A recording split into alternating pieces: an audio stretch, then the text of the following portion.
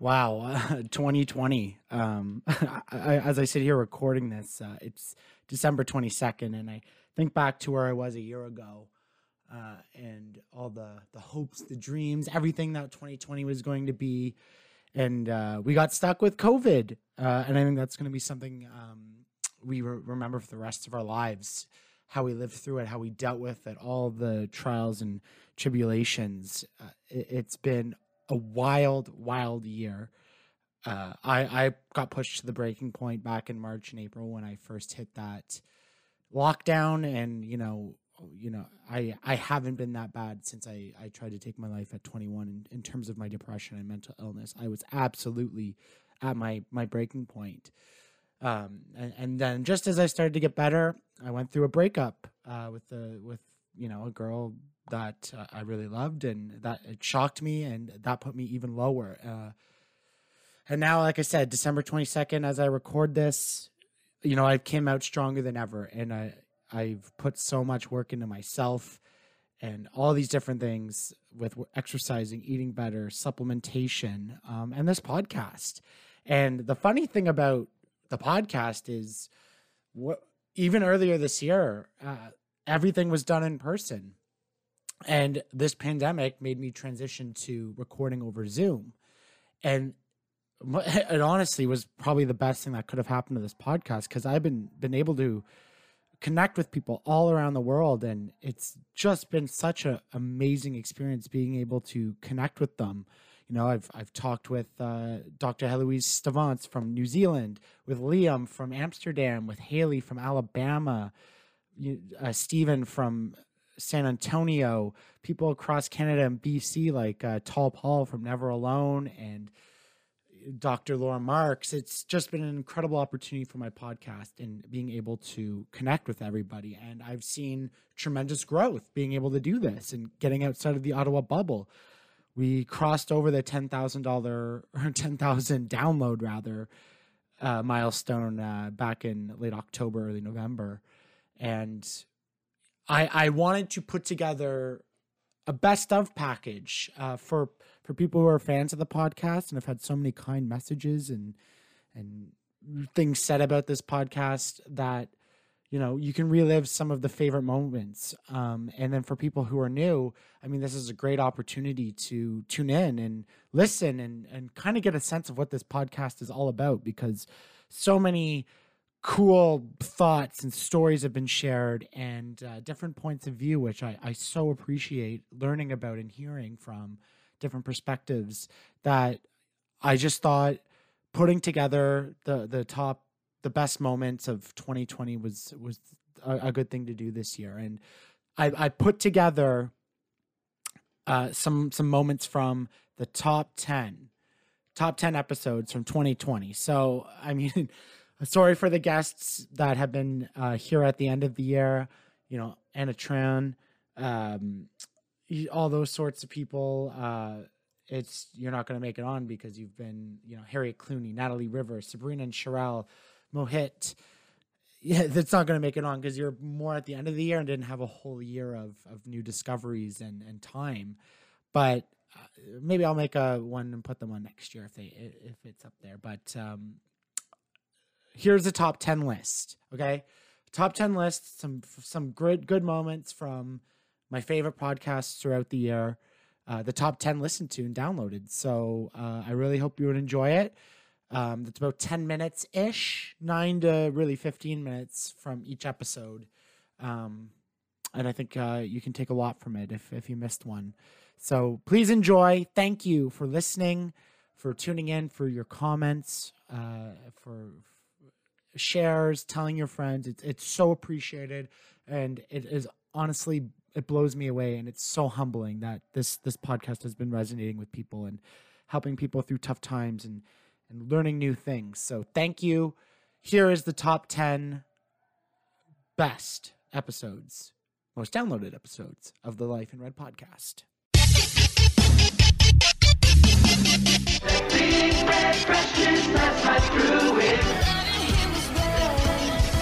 You take the red pill, you stay in Wonderland, and I show you how deep the rabbit hole goes. Welcome to Life in Red.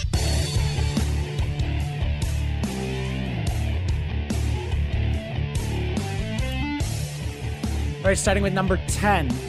This is a guy I went to high school, but university with. And right at the start of the pandemic, we chatted because he was trapped in South America at the beginning of this pandemic. And he had to find his way home as we navigated all the border closures and everything like that. So this episode was a really interesting story on taking you inside all those things you heard on the news of people trying to get home and really kind of being on their own with people from around the world and figuring it out. So trapped during a pandemic. This is number 10.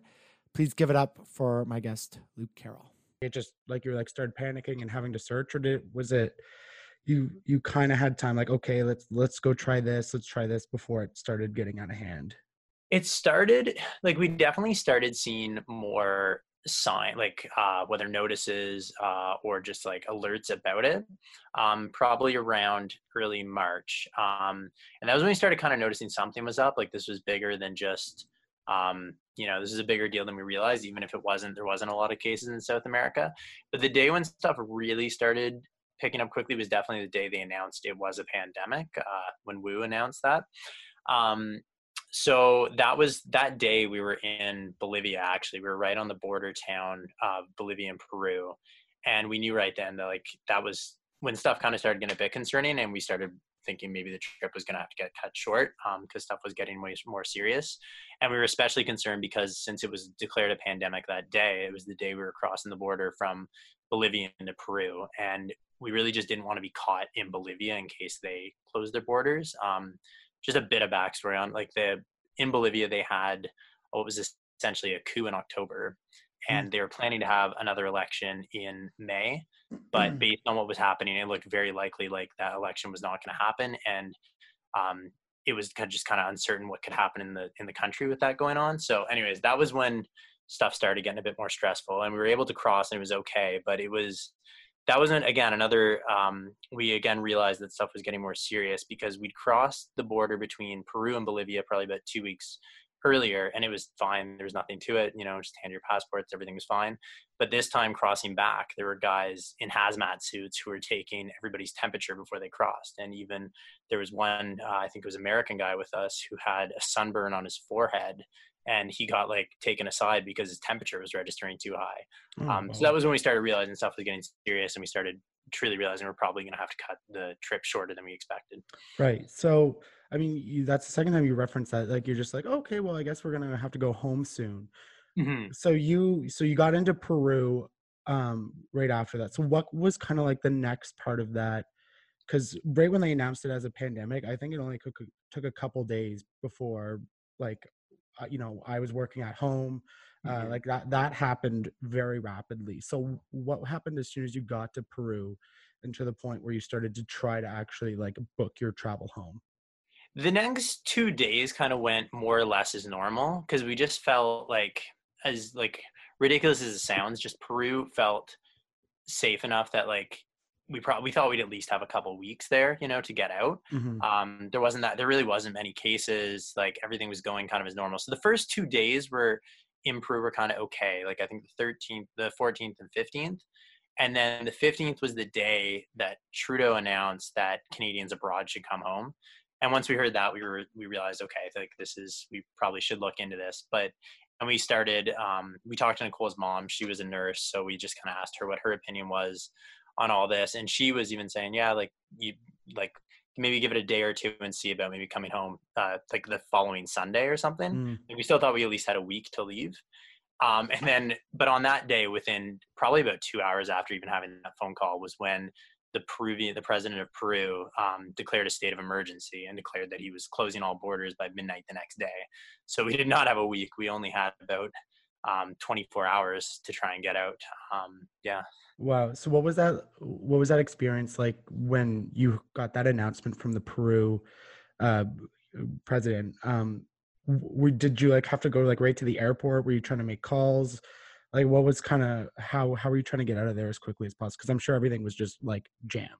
Yeah, it was a crazy moment. See, the thing was, this is what I guess annoyed us was the only reason we knew that the Peruvian president had made this, it was clear something was going on because there was just people were moving around our hostel. Things felt a bit weird for sure.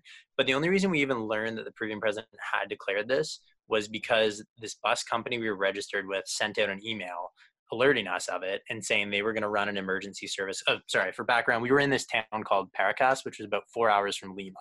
So this bus company announced that they were going to run an emergency bus from that town in Paracas to the Lima airport. They sent this email out at 10 p.m. and they said the bus would be there at 10:45 and just to get your stuff and just be ready. So we just immediately ran to our rooms, got our stuff all packed up, went out to this bus stop and waited for that bus to come in.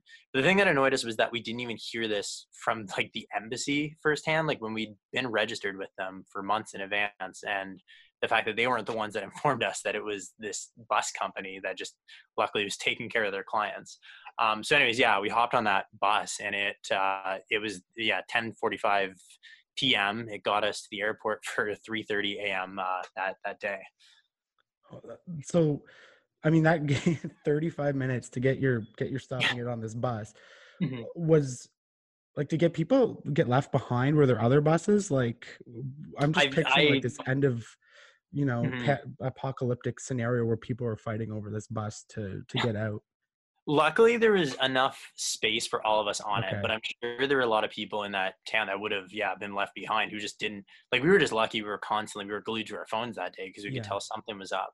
Like, if we'd been out at a bar or something, like, it would have been very easy to be trapped there. And that, like, it was a small town. Like, we didn't even see a grocery store there. So I don't know what the situation would have been like for to be stuck in a place like that. And there were a lot of people who were stuck in towns like that.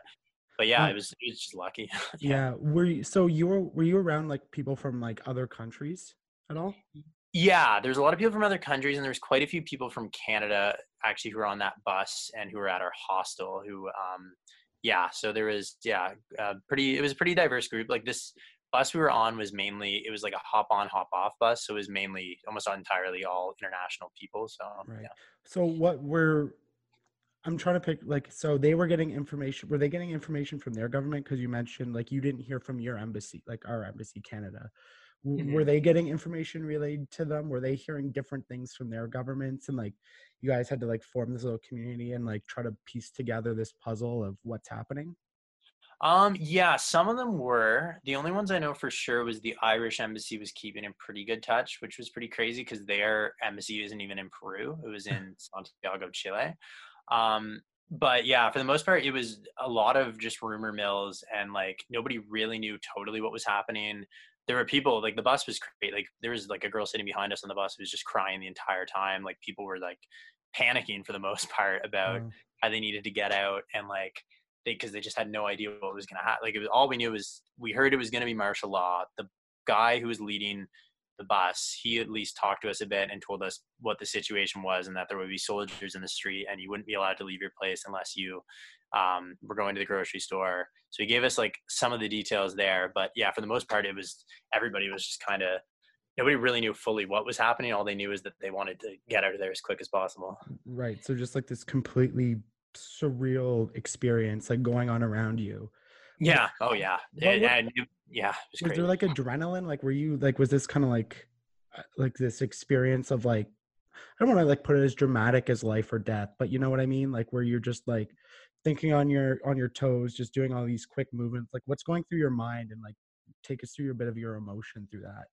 Oh, it was, definitely adrenaline, but it was kind of an annoying type of adrenaline because it was still a 4-hour bus ride. Right. So, and it was so late at night, so you just couldn't sleep. So you're just sitting there, but we kept busy because since we were heading to the airport and we didn't have anything booked, we got a hold of Nicole's sister and my sister, and we're trying to get them to just try it because all we had for Wi-Fi was the bus's spotty Wi-Fi, which was not working very well. So we were just kind of desperately trying to get a flight pretty much anywhere. Like, since they were closing their borders, it was, if there was a flight to the UK, we would take it, or a flight to Miami, we would take it, or even Brazil because they still had their borders open. So we were just kind of desperately staying on the phone with them, trying to look stuff up.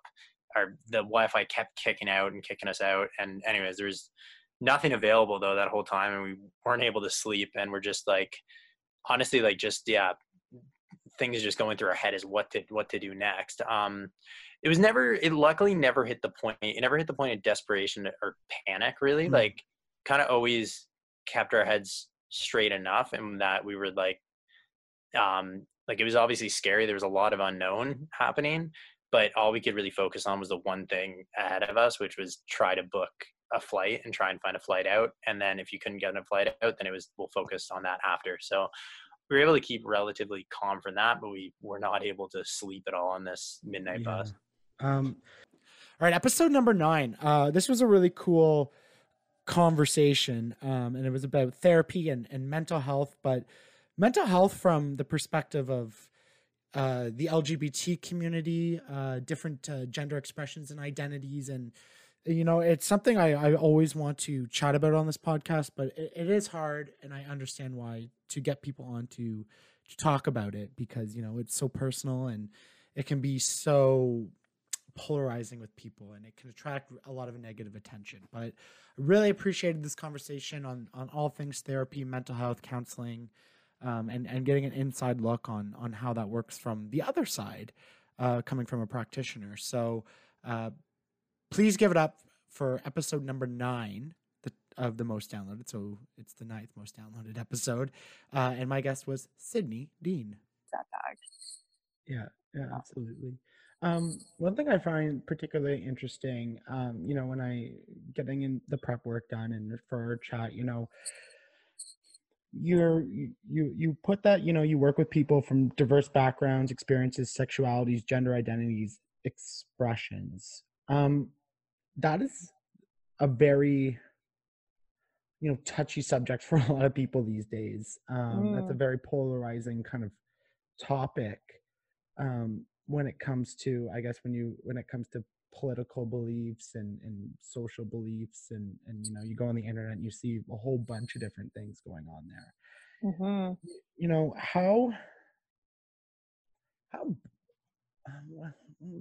How do I phrase the question? These people are having, wrong term, but people who are experiencing difficulties when it comes to these certain subjects.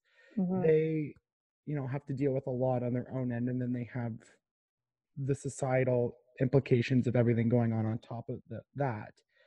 How hard is it for people experiencing this in the world right now, from what and your experience? I hope I phrased that in a very nice way, because I meant that truly as a question.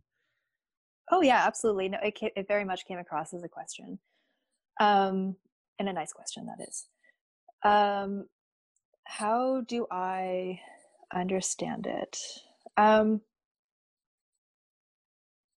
Yeah, the viewpoint that I have, it's like very much like rooted. So when I was, going way back here, I feel like it's very much like an individual sort of experience. And so we're coming back into that, like holding space for people as they like figure themselves out. So thinking about it like from my own perspective, so like I'm someone like who identifies as female, she, her pronouns. Like when I was growing up, I like had like this very interesting sort of like coming to discover like my gender and my like gender expression. So I had like really short hair, like I played with all the boys. Like it's always like this fun like story about like how when I was younger, like I wore like coveralls without like a t-shirt when I was like a little kid, and like I would wear a backwards hat and like work boots and like want to like be out in the garage with my dad, and like no one ever really like questioned it. They just kind of like let me do it. They let me figure out like how I wanted to express myself. And so like coming into like adulthood or like teenage years and then adulthood, like I feel like so like grounded and very lucky, very privileged to have had the experience that I did, where I had a family who was just very like understanding of I'm just figuring myself out. And so like that's kind of like the view that I have currently. I mean, like I feel like people very much are like on a path of discovering who they are in so many ways, and like gender and gender expression and gender identity it's like one of those things where there's so many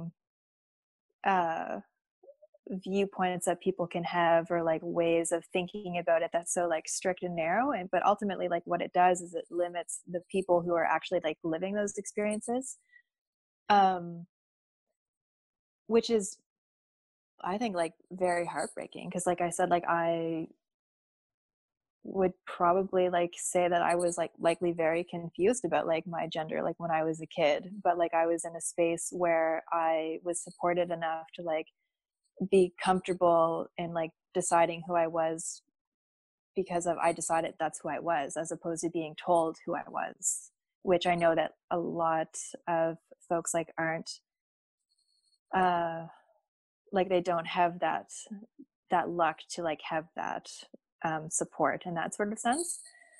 um so I always like, I think that's how I think about it, like when I'm interacting with people who are uh like navigating their own journeys when it comes to gender and like discovering who they are. Like I always think about like that experience for myself, and I think that that helps ground me in like having compassion and being able to like hold space for people. Right. Did you feel, so I know you said you came like from a loving family and was supported, but when it comes to, you know, God, high school, kind of societal pressures and those boxes that we kind of fit everybody in. And I assume you're around the same age as me, where even when we talk about, LGBTQ, Mm. like that still even wasn't that big of a thing. And that was only like 10, 12, 15 years ago. Um, Yeah. did you, you know, was there a lot of pressure outside of your family in your own life that made you think, oh, I have to be this way, oh, I have to be that way? I see this commercial doing one thing, I see, Hmm. the girls at school doing this thing. Like, was there a lot of pressure that you felt you needed to almost follow? Yeah, I feel like it was almost pressure that like I put on myself, like based on things. And I think like some of that comes down to like a lack of representation, um, like in society or like in the media that was present at that time. And I mean, like it is still like not as uh like diverse representation in the media and in society. Like it still isn't like on par to like what like a heteronormative sort of uh lifestyle would be. So I think that like that definitely informed the way that like I would think about my future and think about who I was. um and I think that that is changing little by little from like what I have experienced. So when I was in university, I was part of an organization. I'm not sure if you've ever heard of them or not, Ryan. They're called the Get Real Movement. No, I haven't. Oh, they're a really great organization. That I can't remember what university they started in. I think Queens, maybe. Um, but it's run by someone named Chris Duder, and he, yeah, started like this organization. He and his friend, I think, yeah, he and his friend Marley. And so they started this organization that was all about like unlearning homophobia and transphobia and the different sorts of like language practices that people learn like as they grow up. And by the time that I was in university, it was to the point where different universities within Canada and some of the states would have like different branches like at their schools. And so I went to Dalhousie, so we had one there. And so what we would do is we would go into like different schools within, and Dalhousie's in Halifax, Nova Scotia. Mm. So we'd go to different schools within Halifax, like middle schools and high schools, and we give presentations about unlearning um, like the harmful language practices that we have, like that's so gay and that sort of thing. And we would talk about uh, like what it means to like what we mean when we're talking about like sex and gender expression and that sort of thing. And I remember, I think we must have been in like a middle school class, because I remember like the kids weren't that old, and I remember like asking someone like what does asexuality mean, and like 3 or 4 different people like stuck up their hands, and they gave like this really like in-depth like answer. And I was like, whoa, like when I was in grade 7, like that certainly wasn't something that like I even knew what to talk about. You know, it was kind of like, you're gay or you're straight, and most people are straight. And so like I think from that, like I really do feel like there are like a lot of younger folks who just by the way that things are like changing, like as time moves forward, like it's becoming more of like a mainstream, not mainstream, but like it's becoming more dominant in society to like be like diverse and to accept diversity and to like be tolerant of like different folks. And so yeah, I don't know if that like answered a question, but like I think back to that a lot actually. Yeah, Super it makes interesting. me. So episode number 8 here, the top 8. This was an awesome conversation, and you just listened to Sydney Dean come on, and I connected with Sydney through my next guest here. We talked about a lot of things, and it really sparked my interest on psychedelic therapy and healing circles. But the specific conversation we talked about here is about she's in an open relationship and polyamory. And, you know, I kind of started off the conversation by having a real kind of traditional look at it by, I don't know how I could feel about my partner with somebody else. And she puts it a great way. I really appreciated this conversation and have so much respect for her and the business she runs. Go check them out. I have my favorite shirt from them. It's Octopied Mind on Instagram and octopiedmind.com. I love my Pussy Power shirt. She's one of the co-founders and owners. Please give it up for episode 8. As you're talking, you're presenting these things that like I'm just so not used to. So I'm just like, oh, whoa. So you mentioned you were in an open relationship, and that's something like you hear about a lot, but you don't actually know a lot of people who do it. And it's something I've always kind of have been curious about, because like, I guess my question is, and if you don't want to answer it, please feel free. That's how we like to operate. But was there a point where you knew like you would be okay with sharing partners? Because, you know, that's always something kind of people talk about in a relationship, I guess. Just like, would you not seriously, but you know, like, oh, would it be okay if you had a threesome or brought in another partner or date other people, you know? And, you know, I always find myself, I'm like, oh, I don't know if I could do it. Like, was there a point where you just knew you were okay with it?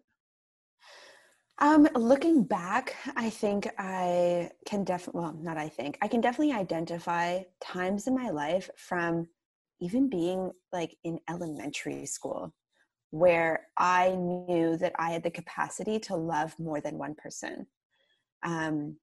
Because before I knew that, you know, monogamy was I'm doing quotations with my fingers here, but monogamy was the normal way to date somebody. I think in grade 2, I had like 2 boyfriends.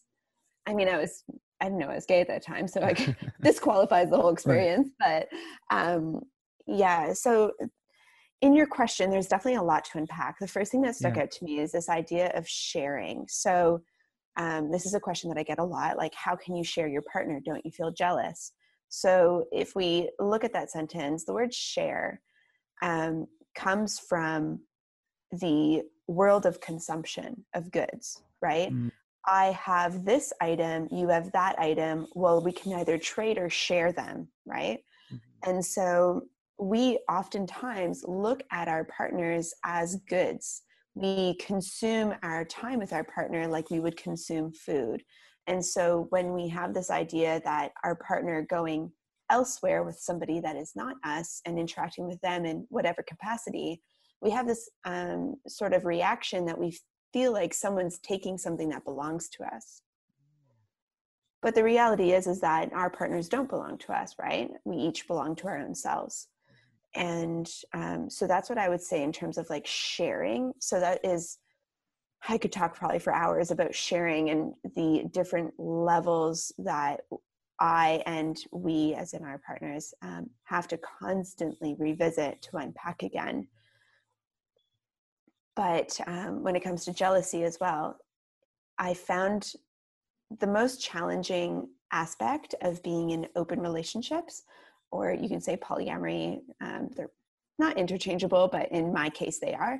And so in these types of relationship dynamics, I felt like I wasn't allowed to be jealous, because I felt like if I was jealous, then that meant that I wasn't meant to have more than one partner.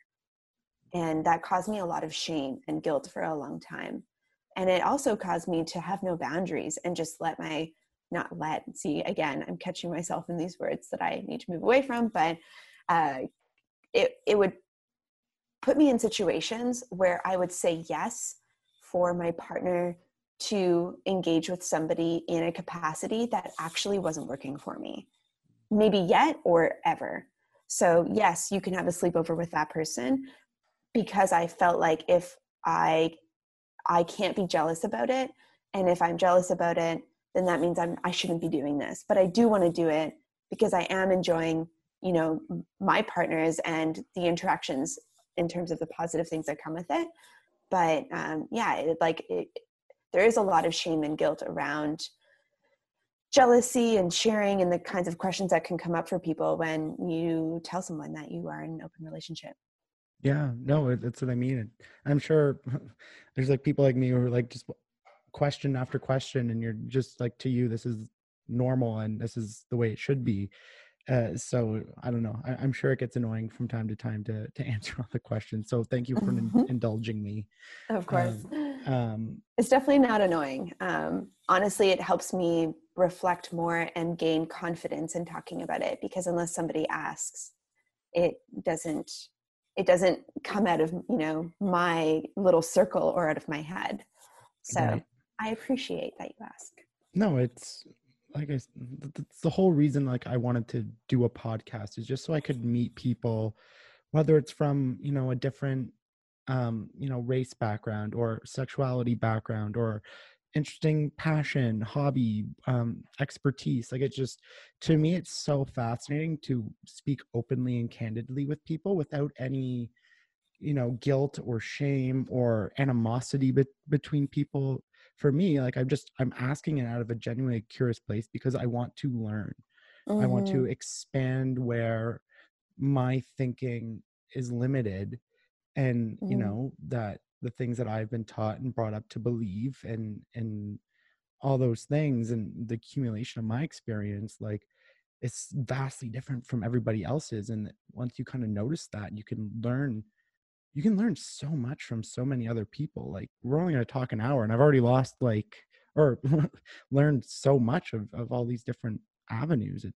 That's what I find so fascinating about it. Totally. Can I ask you if you have ever thought about non-monogamy? Like, have you ever explored what that feels like in yourself? Never seriously, to be honest with you. I don't want to say I'm a jealous person, in ways I definitely can be. What I am is very, when I say the word dependent, it's not like I don't want to say like it's needy. I'm not like, talk to me or hang out with, like, it's not like that, but I'm very dependent on a relationship to, like, for a partner, where I can talk to and bounce ideas off them, or they can talk to me, and we can converse and be together. And like, I don't know if I could share it. There's the word share. Catching myself now. but it'll get you every time. Yeah, no, now every time I'm going to think about it, which is great. Like, it's a great point to bring up, because now every time it comes up, I'll think about it and catch myself. Mm-hmm. But that I don't know if I would feel okay mm-hmm. with having another person involved. Like, I don't know, and I've never thought about it seriously, but I know I would be very hurt if my partner, my girlfriend, would be intimate, like, physically with another person, whether that be man or woman. I know that would hurt me, and like, I'd feel it. So like, I don't know. You'd feel it. It's interesting because my partner and I, my primary, well, not even primary, because that's kind of gone out the window too, but not that we broke up or anything, just we're trying not to use hierarchical terms. Mm-hmm.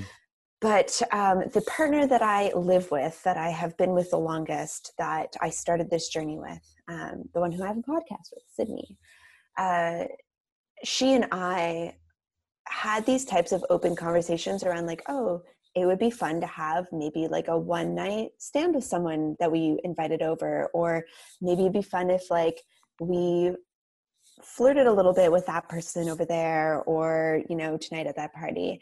And it slowly evolved into like, well, maybe it'd be cute to like date somebody that we saw, you know, once in a while. But we would come out with all these things to protect ourselves. Like, oh, well, you know, if we date someone, we definitely wouldn't see them all the time. If we date someone, we definitely wouldn't live with them. If we date someone, we wouldn't have sleepovers. If we date someone, maybe you wouldn't even be together. It would have to be separate, or definitely have to be together and not separate. Like, we would come up with all these different things to protect ourselves. And it's funny because we actually did absolutely everything that we said we wouldn't do. We dated another couple. We lived with them. We all went through a breakup together, and now we're in the process of all getting back together. And so we've come full circle through that full experience together. But one thing that I really learned is that from the outside, you know, when you're thinking, like you, Ryan, you said that it would hurt you to think about your partner with somebody else. When I think back to those moments, it's hard to really answer that question in your position, because, and in the position that I was once in, because we imagine that other person as a stranger. But my other partners who we've lived with, and now we don't live with, who we continue to see, couldn't be more opposite of a stranger. They complement our relationship dynamics in ways that I never thought possible. The fear of maybe, you know, losing time or losing support, I feel like we have an abundance of time, an abundance of support. Even the other day where I was struggling with business, you know, my partner's partner is a business coach, and she just came over and helped me for a couple of hours. And so that's like where the community can kind of come in. And I know that that's not the same for every relationship dynamic, but I just wanted to let you know that. All right. One of my favorite Twitters. I love science, and I love science so much, but I'm so bad at, you know, actually executing science problems. So I never took it in school just because I could never put it together, but I love learning about it, and it's so fascinating. And this guest really just blew me away with her knowledge and her passion and her excitement and the way she communicates these ideas and puts them in these real complex things in ways that someone like an idiot like me can really understand. Like I said, she's one of my favorite Twitters. She's brilliant, an absolute genius. And I love this conversation. Episode number 7, please give it up for Dr. Heloise Devance. So you said you're doing research full time. Yes. What are you researching specifically? And feel free to get into as much detail as you want, because I just want to like have my mind explode. Okay, feel free to ask as many questions as you want. Please. Okay, so at the moment, I'm working on what we call stellar populations. So it's just a bunch of stars and understanding how they evolve and how they live their life and how they die. And that's how we understand the stars in our universe, really. And the goal of my particular project, ultimately, is to understand where gravitational waves come from and where kilonovae come from. So are you familiar with gravitational waves a little bit? Should I explain that? Yes, because I want to say yes, but then I feel like I'm not.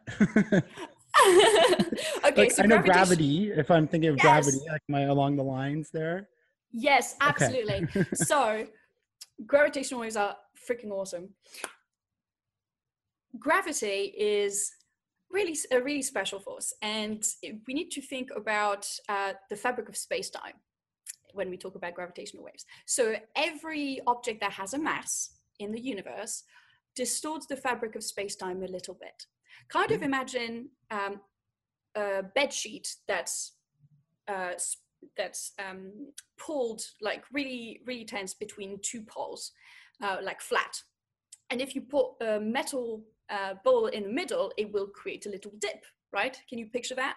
Mm-hmm. And if you put a metal ball that's heavier and denser, it will create a bigger dip, and it will create a bigger well. Well, the fabric of space-time is the same, but in 3 dimensions. And that's how you end up rotating around stars, is because they create that kind of well that things fall into and rotate around. That's how Right. Okay. the Earth rotates around the sun. That's how the moon rotates around the Earth. But if you get objects that are really, really big and really, really dense, like neutron stars, then that well is really, really, really intense and really deep. And if you have 2 neutron stars rotating around each other, then they're going to, that warp in the fabric of space-time is going to rotate as well, right? And you're going to create waves. Just, you know, imagine you're throwing a rock into a pond and you get these waves kind of spreading away from the impact. That's the same idea. You get these waves in the fabric of space-time. Well, these gravitational waves can be detected now. Since 2015, we have the power to detect these waves in the fabric of space-time. And so if you want to know more, you can Google the LIGO and the Virgo collaboration. They do incredible work. They can detect motions in space of the order of 10 to the minus 21 meters, which is a one with 21 zeros in front of it, which is really insane. Like the size, it's 1,000 times smaller than the nucleus of an atom. Okay, that's really small. It's insane. Like I don't even understand really how you can measure that kind of length. Like how can you measure something that is 1,000 times smaller than the length of an atom? They are incredible physicists. Anyway, so we can detect these gravitational waves. And like I said, you can get these gravitational waves if you have 2 very heavy masses in space rotating around each other, right? And so my job is to understand how you get these 2 masses rotating around each other and then eventually merging, because when they merge, they create a giant explosion that we call a kilonova. When you get 2 neutron stars merging, you get an intense burst of light. And in that burst of light, you also create new elements. So you create gold, you create platinum, you create bare earth elements, and all of these things that we actually have on Earth, they need to come from somewhere. They didn't come from the Big Bang, because the Big Bang only created hydrogen, helium, and trace elements, right? So these things need to come from somewhere. And so these kilonovae is something that we've been studying over the past few years. And my job is to help my boss understand where they come from, because she's got this really amazing simulation. So she can simulate 1 million solar masses in a computer. So you take 1 million, the equivalent of 1 million times the mass of the sun, and you divide it up into a bunch of stars, right? Like a mini universe in a computer. And then you make them evolve all together for like millions and millions of years, quote unquote. And then you see what they do. You see how they evolve. You see how they get together. You see if they merge. You see how they create gravitational waves and all of that stuff. And then you can compare it to our real universe and the real observations that we see from telescopes and from space telescopes. And if it matches, then that means you've understood how the universe works. Right. But you know, getting to that point is quite the puzzle. So the sun in our galaxy is a star. Yes. And it's quite big. See, that's my knowledge of space. Yes. When we're talking about these giant, what'd you call them again? Sorry. The neutron stars? Yeah, the neutron stars. How, like, in comparison to the sun, what are we talking about here? Okay, so what's really crazy about the sun is that it's not actually that big for a star. I mean, it's a bit bigger than average, but the sun isn't that special. And neutron stars come from more massive stars. Neutron stars are actually dead stars, and they are the remnant of a much bigger star that lived its entire life and then died. So if you get a star that's more than 8 times the mass of the sun, at the very least, then it's categorized as a massive star. And these will have very different lives. They will live very quickly, so millions of years instead of billions of years. They will burn their fuel really quickly. And then they will die as a supernova. And what happens when they die is that basically they've burnt all of the fuel that they can. And when they run out of fuel, then gravity wins, basically, because stars are big balls of mass, right? And so gravity is constantly pushing everything in, and unless there is something to counteract that gravity, they would collapse, right? The thing that counteracts gravity is the fusion inside the star. So if fusion stops because you've run out of fuel, your core collapses. When the core of a massive star collapses, the pressure is so dense that the electrons, so the negatively charged particles, and the protons, the positively charged particles, have to merge into neutrons. And when they do, they can be even denser than any other star in the universe. And so what ends up happening is that 1.5 times to 2 times the mass of the sun is condensed into an object that's only 20 kilometers across. So the sun is in radius 100 times that of the Earth. So it's 100 times bigger than the Earth in radius. 20 kilometers is the size of a city. So you take all of that material and you condense it pretty much as you can. If you were to condense it further, it would have to be a black hole. It would no longer be a star, right? So it's as dense as it can get. It's the density of a nucleus. And that's why they have such incredible, what we call potential wells. So that's why they create such incredible divots in the fabric of space-time. That's why they warp them so much, is because of their density. It's how much mass you can fit into a tiny space that really creates that well. Right. So yeah, they're extreme. Okay. Absolutely extreme. Now, I don't even know if we know the answer to this as a human race. Are all the stars in the universe, like, are they already created, or do new stars pop up new stars pop up all the time? It's incredible. So, and you have different galaxies that do different things. Right. So we can classify them in star-forming galaxies and what we call quiescent galaxies. So they're just not doing much.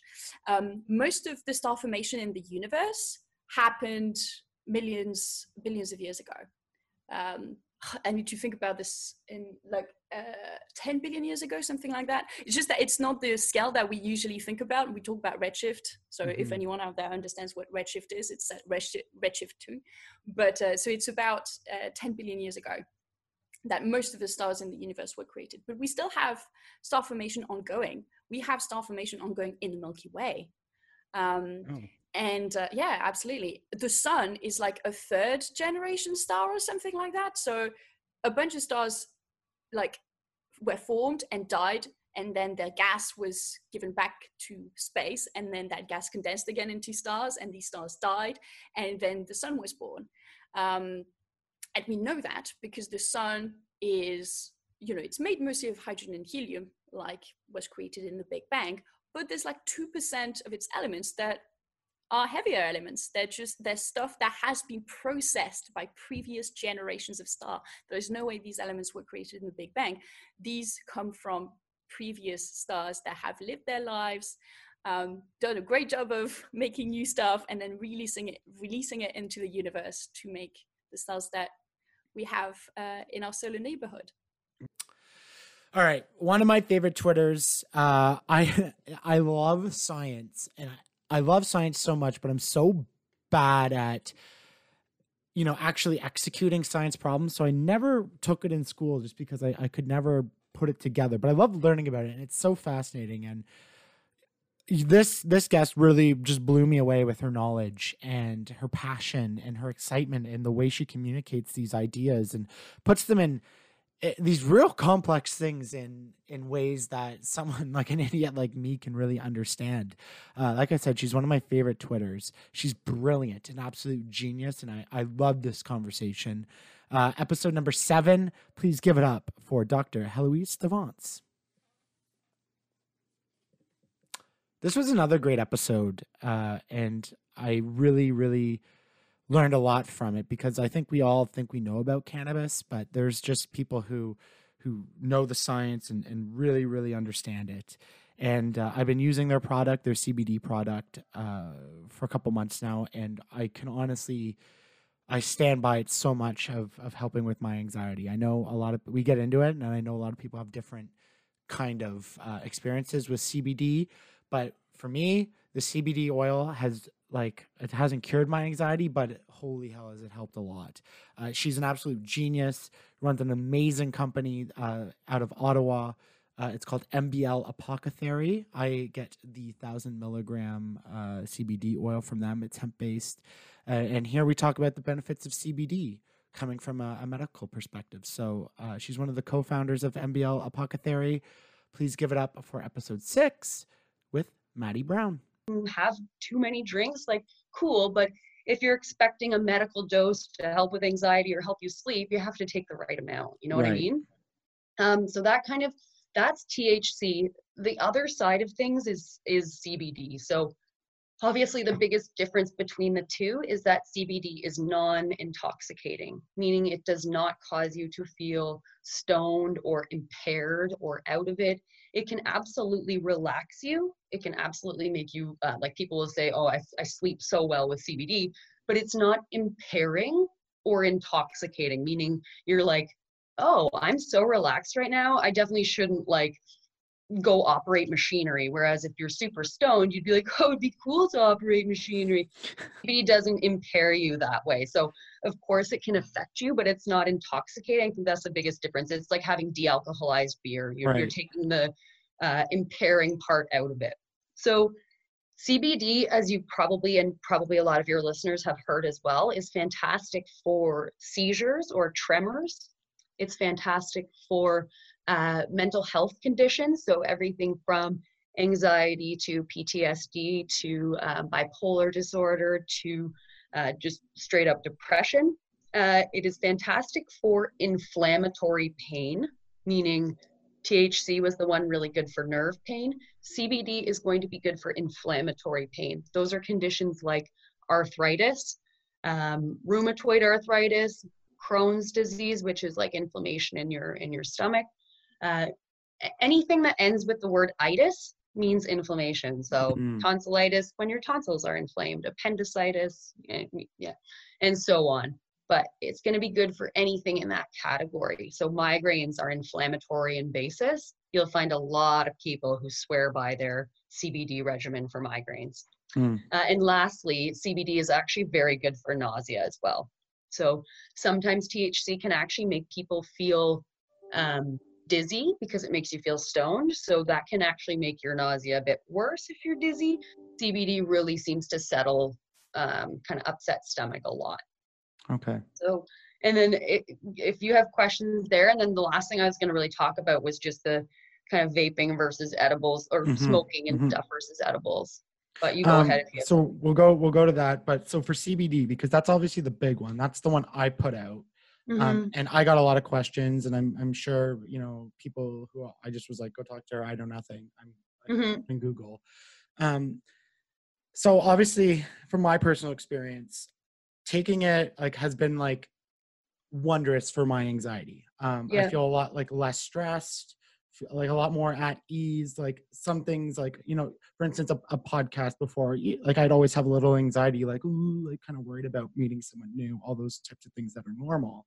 Yeah. And it's I don't really get any of that. There's still an element of it there, but it for someone like me who's super anxious, I noticed a noticeable difference. I have some people who take it and they say they don't notice anything, that that they didn't feel any effects. They're kind of unsure what they're supposed to feel, because you're not getting intoxicated. They're like, okay, well, how do I know if it's working? Yeah, for sure.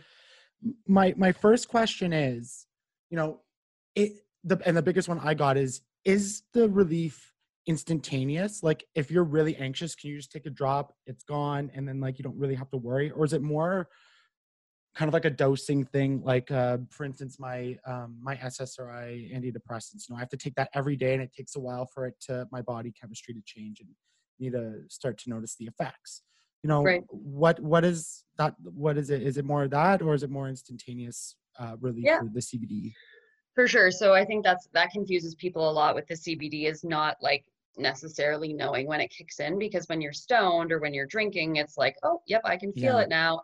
With CBD, it's definitely more subtle. What I find is that a lot of my pain patients, are like, oh my God, yeah, it works right away. But mental health patients are like, I don't know if it's working right away, because it is much more subtle.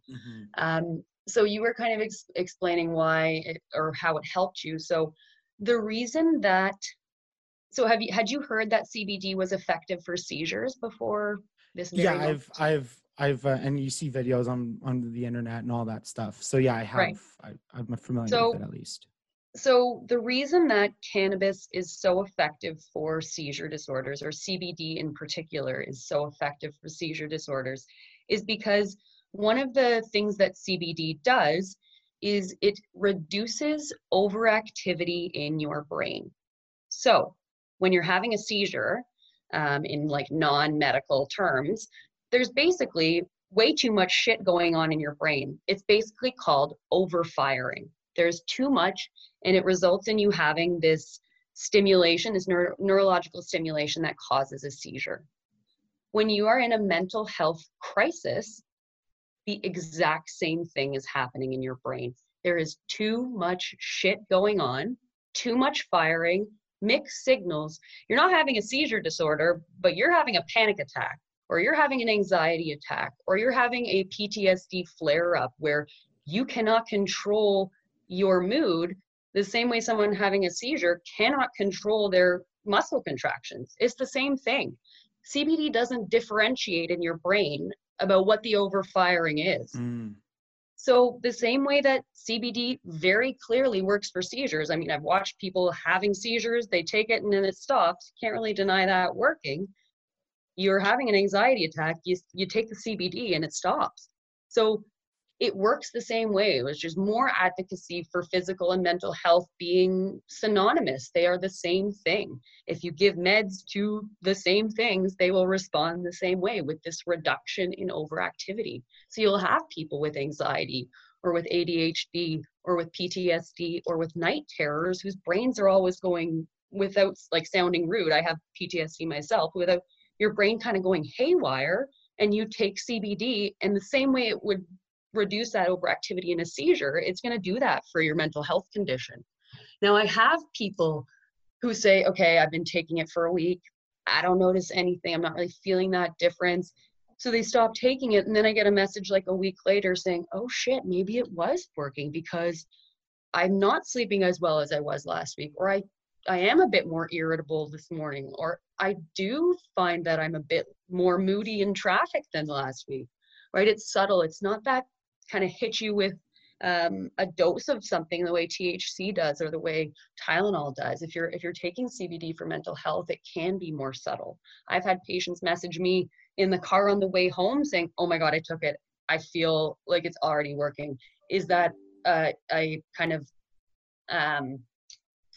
like somatic experience where maybe it's just you feel like it's working, so it is? Awesome. If that's what it is, go for it. Maybe it actually starts to kick in 45 minutes, but the second you take it, you're feeling like it's effective. So you're like, okay, this anxiety I feel, I know it's going to go away. So you already feel better.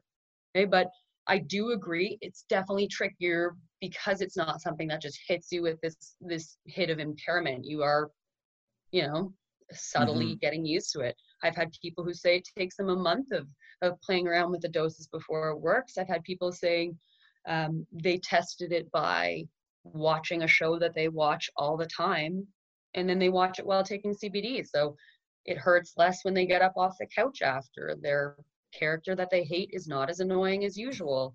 They're laughing at the show more. So it's you have to kind of really test it yourself. And that's one of the nice things with cannabis is you're in charge of the whole process. If you want to take it at night, go for it. During the day, go for it. You want to take a sativa or an indica or whatever it is, it's your choice. And that's the nice thing about cannabis, that that doesn't really happen with a whole lot of medications where the patient is in charge and not the doctor.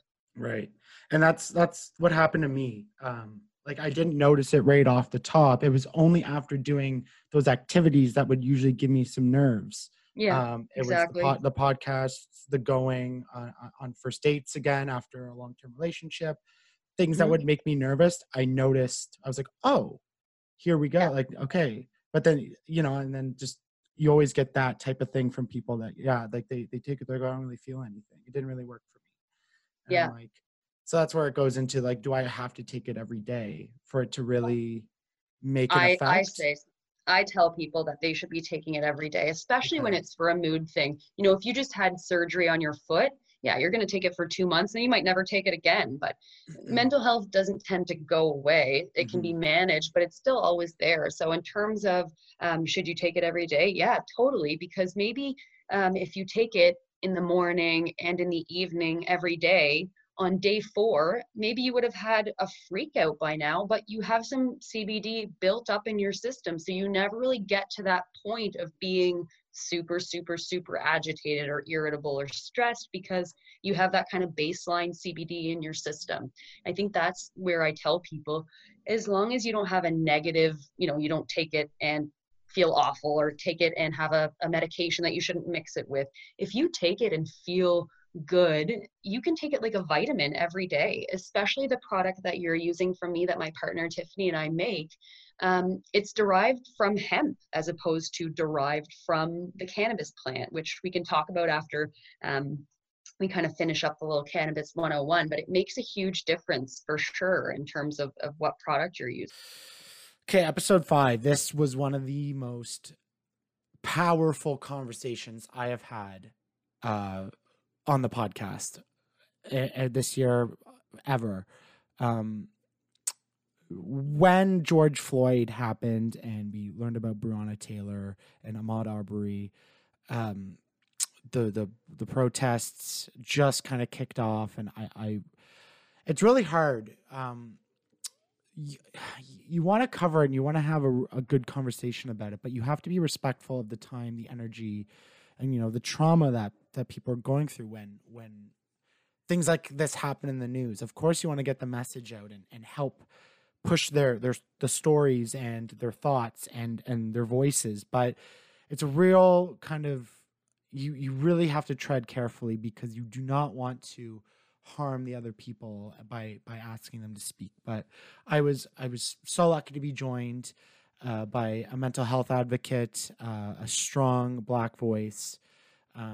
He is a tremendous mental health advocate. I respect him so much and all the things he brings.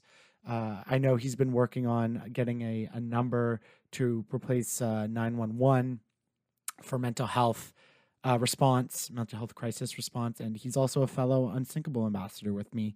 This conversation was an absolute powerful conversation that I really, really listened to and thought about deeply afterwards. So for episode number 5, give it up for my man, Asante Houghton.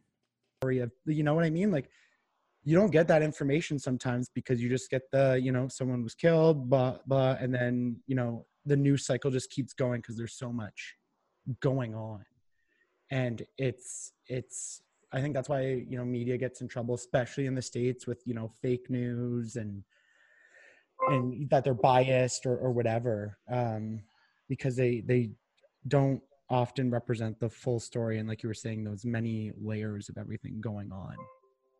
My reminders. Yeah. 1 o'clock meetings. Okay. No, I'm not going to keep you too much longer, but I do have two questions for you. One is on the recent movement of abolish police. That's trending on Twitter. It's something when I immediately read it, I was against because of the word abolish until I read more on it, which many people don't do. I don't know if you have a background or a sense of what that movement's about, but you know, are you kind of for it right now, maybe against it? You know, what are your thoughts on that whole movement? You know, what's interesting is that I have not been able to do enough research myself to really have an informed opinion on it. You know, I think for me, as far as what I've read so far and what I understand, you know, abolish policing or defund the police. It's really about taking money away from the reactive nature of how police operate and you know, putting that money into preventative measures, so that, you know, maybe communities which are affected by the sorts of challenges that impoverished communities are affected by, don't experience the things that quote unquote require policing, even though I'm, you know, it's interesting. One thing I've been saying to a lot of friends lately is that, you know, you hear a lot of folks, a lot of white folks who maybe just, I don't know, think about this stuff differently or quote unquote don't get it yet or whatever the case is, who say things like, you know, the police are there to serve and protect. But when you're a black person, it feels like the police are there to surveil and enforce, you know? So that's kind of how I've always experienced police. Police make me more nervous than anything in the world. When I'm around police officers, I am very nervous. Even now, as I'm talking about it, I'm getting nervous. Police cruisers rolling by, I'm always like, what are they doing? You know, I live in downtown Toronto, you know, so there's often a lot going on in downtown Toronto. I live right outside of a university, you know, the Eaton Center, Yonge and Dundas. It's all right there. It's the center of the city where everything happens, outdoor concerts, all of that. And, you know, there's always something going down. And, you know, just my past history. And here's the thing about police is that my anxiety around police is not built on the videos of George Floyd or other folks who have been brutalized by police. It's based on my own experience in my own life. And I think that's the part that a lot of Canadians don't get about Black people being upset or feeling the way that we feel about police, is that, you know, maybe we're not getting shot in super public ways, but I do not know. In fact, in the entirety of my life, I think I am the only Black male that I know who has not been unjustly manhandled by police. And that's not to say I have not been stopped or you know, spoken to in ways that I shouldn't be spoken to, or, you know, intimidated and things of that nature. It's just a police officer has never laid their hands on me, you know, but I've been called everything in the book, dangerous, you know, I look like this and all of that. And, you know, every other Black male in my life that I know has had a negative physical altercation with police. Right. So yeah, just processing. It's you know it, but when you hear it, like, it's just, yeah, it's a lot, and it's just tough. And I can only imagine. The last one for you, you know, it's a question I've kind of asked amongst my friend group is, like, how does this current wave end? You know, we have the protests, they're going around the world. We're in the middle of a pandemic. You know, it's a very complicated time.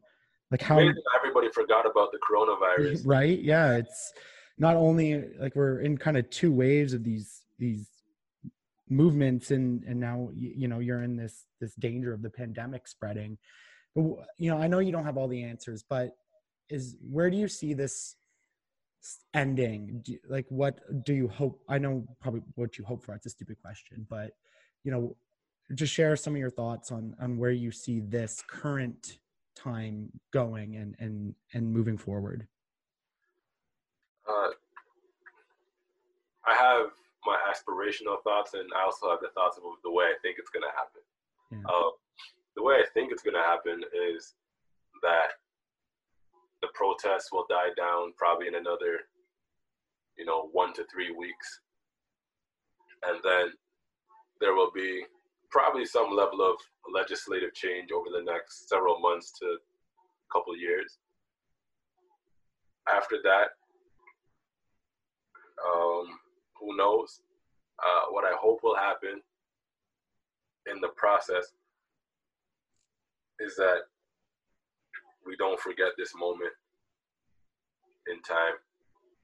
and that this moment in time has made a large enough impact on the majority of us that we continue to learn.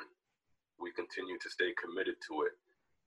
You know, what I think people who are not Black can do. I know we talk about white people a lot as well, but also wanted to acknowledge that, you know, there are people who are not Black who also throw a significant amount of racism toward Black people. That's a whole different conversation for a different day, I guess. But what I would like for all non-Black people to do, and also for, you know, Black people like Candace Owens, are,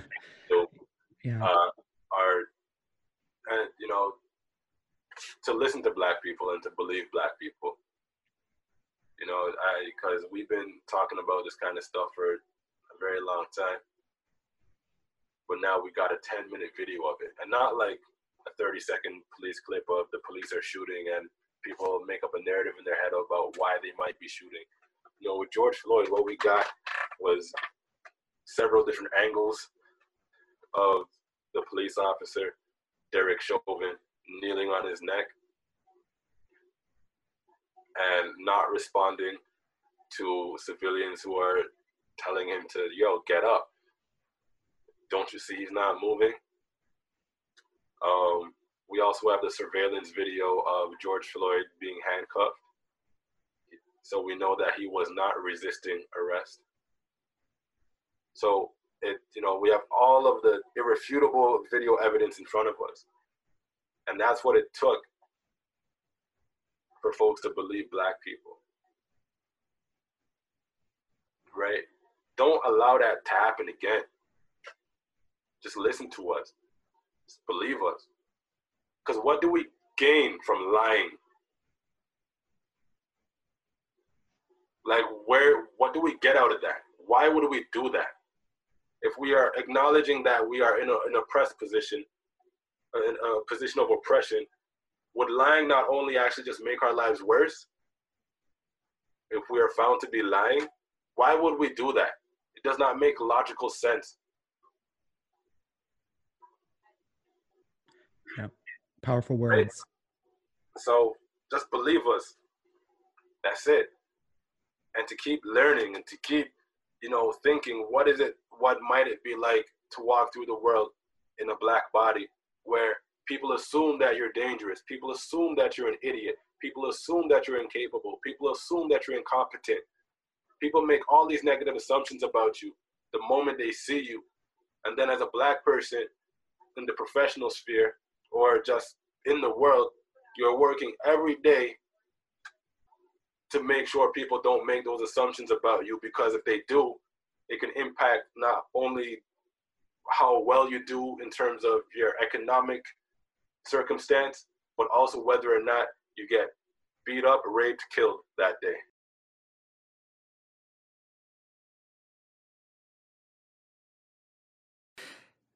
Episode number 4. Oh my God, what a blast of a conversation. It's not often you talk directly with sex workers, at least for most people, and it's something I've always wanted to cover, because as society becomes much more open and sex positive, we're starting to hear those voices, and we have the emergence of OnlyFans and a much more greater acceptance on camming and porn, and doing porn in a healthy way. And I love this conversation because it was hilarious, but it was also informative and really shed some light on the life of a sex worker, and you know, helped me really conceptualize things. We talk about sex, we talk about the male female dynamic, we talk about, you know, feminism, all those different things. I love this conversation so much. So for episode 4, she's the host of the Stripper Stories podcast. Go check it out. It is it's so hilarious. And my guest on number 4, please give it up for Chloe. You know, And then I always found that women are actually almost more sexual, at least in my experience, than men once you unlock that gate. Do you have any, like, why do you think that is? Why is it it's like a completely locked door until eventually it opens, and then it's just like kind of like a floodgate of all this great funny stuff? Yeah, exactly. Me and my friend was saying this last week. She's like single dating, and she's like, the sex is always awful the first time. I'm like, it is, because how the hell are you supposed to know about each other's bodies? They're so different, aren't they? You know, like everybody's body's different, everybody's kinks are different, all of that good stuff. But I mean, I did, obviously, when I was younger and I was dating, I wouldn't talk about it. But now, if I'm single and I'm going on a date, I'm like, so anal, how do we feel? Or I'll be like, okay, so do we douche, or do you like things in your asshole? I mean, like, genuinely, I'll have a few drinks and I'll talk about it, because obviously the first intimate moment's going to be pretty shit anyway. But I think opening that floodgate early on, even before you have sex, it does weed out the men from the boys for me, personally. I like talking about sex. I think it's the most important thing in our lives. You know, we come from it. It is life, you know. And if you can't have good sex with a partner, even if you're, you know, having sex with numerous partners, not just one, what's the point? You know, and if you can't express what you like and they can't express what they like, it just becomes this just awful experience. So, yeah, I don't know why people don't want to talk about it. I think that, especially with women, I found that we just expect men to know what turns us on or how we come. Like, oh yeah, but like, he didn't go down on me for like, you know, the first 14 weeks. It's like, because the poor guy doesn't fucking know what to do, or he doesn't know if you like it. Like, at least give people some encouragement as to what you like and what you don't like. I think that would probably help out a lot. And confidence as well is just attractive anyway, isn't it? If you're shying away from something, it's just, no one really wants to push it. Especially with anal. And I talk about that a lot. I'm like, okay, there is a lot of pressure points in there. And I actually learned this week that we have better orgasms from our assholes than from our vaginas or dicks. So if you can like penetrate your asshole, it's the best orgasm you'll ever experience in your life. But people don't want to talk about it because it's your asshole, right? It's like overcoming these, I don't know, boundaries, I guess. It's just pushing that button, you know? Yeah. I remember one Christmas, someone I know who's gay was, you know, they were a little tipsy when they were drunk.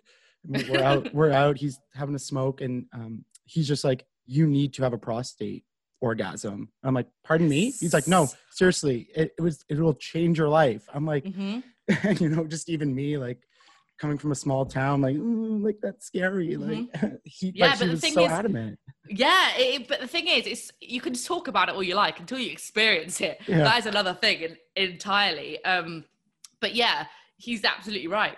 Absolutely right. And like, I think it depends with a woman as well. If you have anal and it's the first time, it's really, really freaking awful, and you have a really bad experience, whether it's just the dick size, or with a guy, if you've got like a girl going down on you and you feel uncomfortable, whatever. If it's a bad experience from the get-go, you're less likely to try it again. So it's all about just overcoming that, I think. But a prostate orgasm for dudes is just next level. Have you had one yet? No, I haven't. I think even like trying to convince myself to get over it, but then to try to ask a woman to, I don't know, like that's a barrier for me. Well, I guess so. I mean, obviously not every woman's into the arse, right? Yeah. But you can do it on your own. That's like another thing you can do. There's toys out there that are really freaking great that work, and you can experience it on your own without having to ask anybody's help. That might be No, for real though. And it's funny, you know, when we're talking about these first experiences, I think especially I would go back to my early 20s and my first kind of like sexual experiences, and it was very common for like, it was just like the woman just wanted to do kind of like doggy style. And she's like, isn't that what, like, they would all kind of be like, isn't that what, you know, guys like? Isn't that what guys want? And it kind of occurred to me, I think men get a lot of their first sexual kind of fantasies and experiences from porn. Yes, you're right. Porn is like this exaggerated form of sex. But I think that becomes the expectation. And then it like kind of ruins women because guys are just kind of jackhammering and jamming their fingers places. And it would probably be very unpleasant. Yeah, you're right. I mean, porn has got some, like, everything to do with how people perceive sex, you know. I think it's people, I'm not saying women or men or whoever, is, I guess, like, responsibility to, if you do watch porn, I don't know, it's the most ridiculous mum thing to say, but do it responsibly. Like, don't be just thinking that women actually moan like that and just come like this, like, or, you know, holes just open up like the fucking Grand Canyon. Things don't actually happen this way. Like, it is acting at the end of the day. It's just like going into a strip club and saying, oh yeah, that stripper's really into me, you know, she really fancies me. I'm like, no, she's there for a job, right? Okay. And actually, if the porn stars are doing their job well, or the stripper is, you're convinced of it, right? So I think it's just our responsibility to, like, you know, be real about it and, like, read a bit and, like, understand that these women are working and men are working, and not to take sex as that's what it is. Real sex with a real person is just so much more fumbly than porn. It's so less airbrushed and there's a lot less moaning, and it's, do you know what I mean? It's just not realistic at all, is it? Yeah. That's why amateur porn is pretty great to watch, because, like, it is, you know what I mean? Like, I love amateur porn. You know, you learn some real things about it. You're like, oh, actually, that you know, position does actually work like that. You know, it's not just, you know, made that way through a porn studio, you know? So yeah, I do agree with you. Porn is to be, you know, enjoyed responsibly, I would hope. Such a boring thing to say. Is there a particular things that you've learned about men with sex that maybe before you joined this profession and you started to get more experience in talking about it with other professionals? Like, did you learn something new about men that, you know, you maybe didn't know beforehand or had another preconceived notion about it? Are they, like, you know, do they like anal play more than they want to, like, let on? Do they, you know, or do they cry more? I don't know. I don't know. I mean, I think we're all, whether you've got a dick or a vagina, or a dick and a vagina, we're all the same beast, really. I think we've all got feelings deep down. I mean, I think that there's obviously a stigma around how a woman is made and how a man is made and what we need to do to be the man and the woman in the relationship. But I think from what I've experienced, especially, I mean, I've never been an escort, for instance. I've never accepted money for sex because my brain doesn't work that way. However, I mean, in the strip club, you see those guys who come in, balls, you know, blazing, like, lads, women. And it's normally just a projection of, like, it's like if a guy gets a really swanky car and you're like, it's got a tiny penis. It's like, it's kind of like a similar thing. People do have feelings deep down, and they normally, from what I've experienced, you don't see their best selves in the strip club. That you just see them the most kind of Larry arsehole-ish self, you know, I think. So I haven't really seen the best sides of men, I wouldn't say. If I've learned anything, it's negative things. And I think, but through the job, the people who I've dated, who I've told about what I do, it does weed out the men from the boys. And I've been pleasantly surprised by guys who are just like, yeah, it's a job. And they'll understand then why I'm so sexually open, and they'll understand me a bit better then. So I have been, like, kind of floored a little bit by how well it's been received when I'm dating someone. I mean, I've had really positive experiences dating guys, you know. It's never been an issue in my job. So yeah, I mean, guys love anal. Guys love sex. That's what I would, you know, and they're more open to like talking about it. Not when it comes to me, because I'm pretty much a guy in that sense, if that's what you'd call it, whatever. But that's a generalization, I would say. I mean, a lot of women do like talking about it. I think it takes a bit of coaxing out, I think. Right. But yeah, that's what I would say. Especially with, like, the male female dynamic, you know, it's very hard for me to bring up the conversation of sex, because I don't want to come across as, like, being that guy, like, oh, he's just concerned with sex, right? Like, if the woman brings it up first, like, we're total, like, then it's like, okay, like, it's all game and we talk about it openly. But for me to initiate that, it's like, you know, because also, you know, like men love sex, but men are assholes, a lot of them. Well, some of them are. Some women are. Like, I've been an arsehole. Like, I literally hold my hands up and I've been an arsehole. Like, when I'm single, I'm just like, I'm almost act like a bit like a dude, but that is not a bit like a dude. I shouldn't say that, because it's not like anything really. I'm just a bit more, sex is sex. It doesn't have to be attached to an emotion. You know, I don't have to date you to want to fuck you. Like, it really is just it's a carnal urge, right? And I think that's how men see sex a bit more than women. They can decompartmentalize their brains slightly to see it as what it is, right? Whereas women have a feminine emotion about it, and it has a dreamlike emotion slightly. Some women, and that's a stereotype that I'm kind of outlining there. That's probably why you're finding it harder to talk to women about sex, because that's the stereotype, right? The men always talk about it. Not in my life. Like, I'm the one that always wants sex more. I am the dude, right? And there are women out there like that. I'm sure there are lots. And even if they're not like it now, they probably could be with the right man. So I think it just takes, you know, coaxing and, like, you know, feeling comfortable with a partner to be able to talk about it. Okay, so episode number 3, like, what a treat this episode was. If you're in the mental health community, you hear it all the time. We talk about mindfulness. You know, practice mindfulness. Mindfulness will help. Do you practice mindfulness? Like, what does that even mean? What's the science behind it? Is it a bunch of mumbo jumbo, or is there something really to it? And I wanted to get into that, especially as we were kind of in a couple months in the pandemic, a couple weeks, and people are really, you know, starting to get used to this new reality we were in, but still struggling. So I wanted to dig into it, and through a story on Unsinkable, I was able to connect with it's called the Mindful Project, and 2 extraordinary women. Absolute pleasure to talk with them. The one has a doctorate and is a professor in mindfulness, like science and research, and the other is a Canadian Olympian, an absolute soccer legend, Olympic bronze medalist, one of the best goalies that we've ever produced in the game of soccer, for sure. Both co-founders of the Mindful Project. Please go check them out. It's really helped me, and I love this conversation.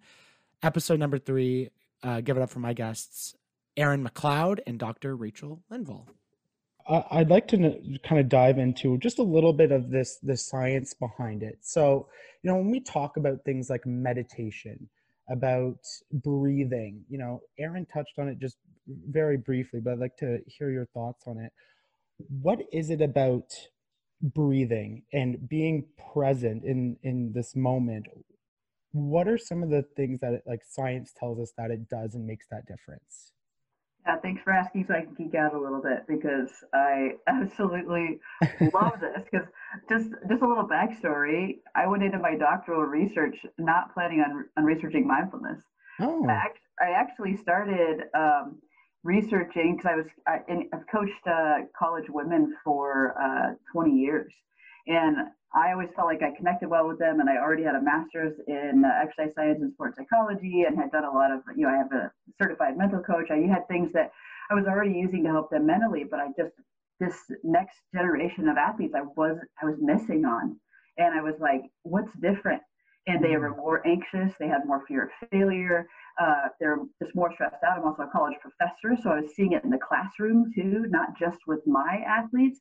And so I started wondering, like, is it just me, or is this a thing? So I actually started researching stress and anxiety in what we call the emerging adult population. So that's basically like late high school up all the way through like graduate school students. And the research showed that stress, anxiety, fear of failure, depression, like pretty much all of the horrible mental health things, right, are like through the roof with this population. And then even down all the way into that elementary school population, which is really disconcerting. And so as I was researching this, mindfulness kept coming up as a mitigator, or something that actually would reduce a lot of these symptoms. And so you obviously have people that say it's helping. You're like, okay, but what is the actual physiological side of things, right? Yeah. So that's what I think is so cool, is that breathing, like Erin was saying, it activates the parasympathetic nervous system, which calms the body down. So think about, you're getting ready for a big event or something that you're nervous for, that heart rate automatically goes up, which is good to an extent because it's getting more blood and oxygen where it needs to go. But when our heart rate is over 120, we actually can't think as clearly. And then over 150, you really can't think as clearly. So when I'm telling my goalkeepers, like, hey, I know that your defenders should know to do that, but they're sprinting their butt back on defense right now, and they're not going to remember that that's what they should do because that heart rate is elevated. So in that same sense, we don't think as clearly when our heart rate is up. And also another thing is that stress hormone cortisol, right?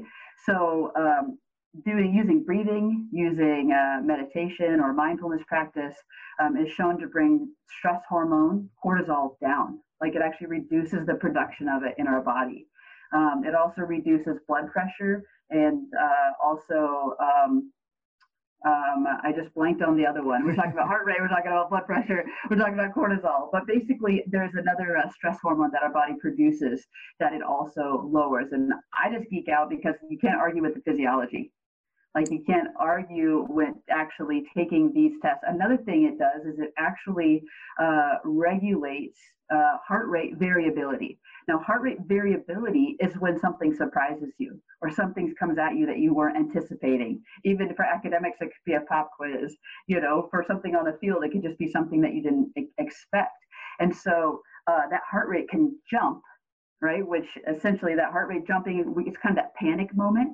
And people who participated in 6 weeks of mindfulness, their heart rate variability, when kind of like scared for a second, it actually came back to normal significantly more quickly. Like, they had more control of their own heart rate, which I think is nerdy cool. Yeah.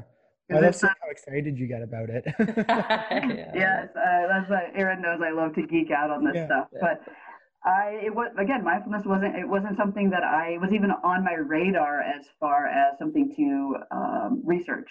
I was aware of it, I was aware of it, through pro athletes and other things, but I hadn't really, I was kind of like, well, everyone kind of uses their own thing. But then when the science is irrefutable science, which I think is just outstanding. So, and then using it with my own athletes, just seeing the great results with them, it's just been exciting. In my classroom, using it with my students, seeing their stress levels coming down, their anxiety coming down. It's just really exciting to actually see it with our own product and in our own lives, as well as, in the research.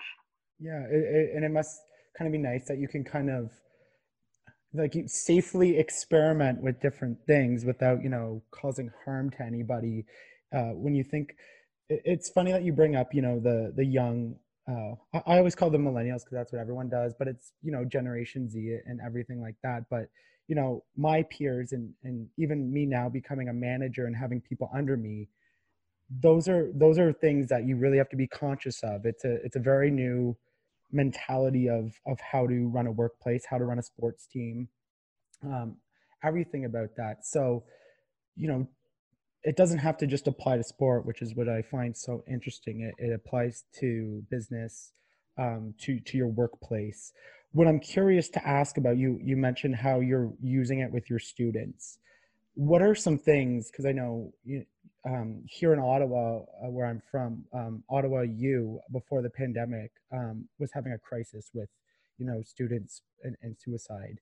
It's a very anxious time. What are some of the things that you're doing with your students in the classroom, if you don't mind sharing, that seem to be working and helping them out?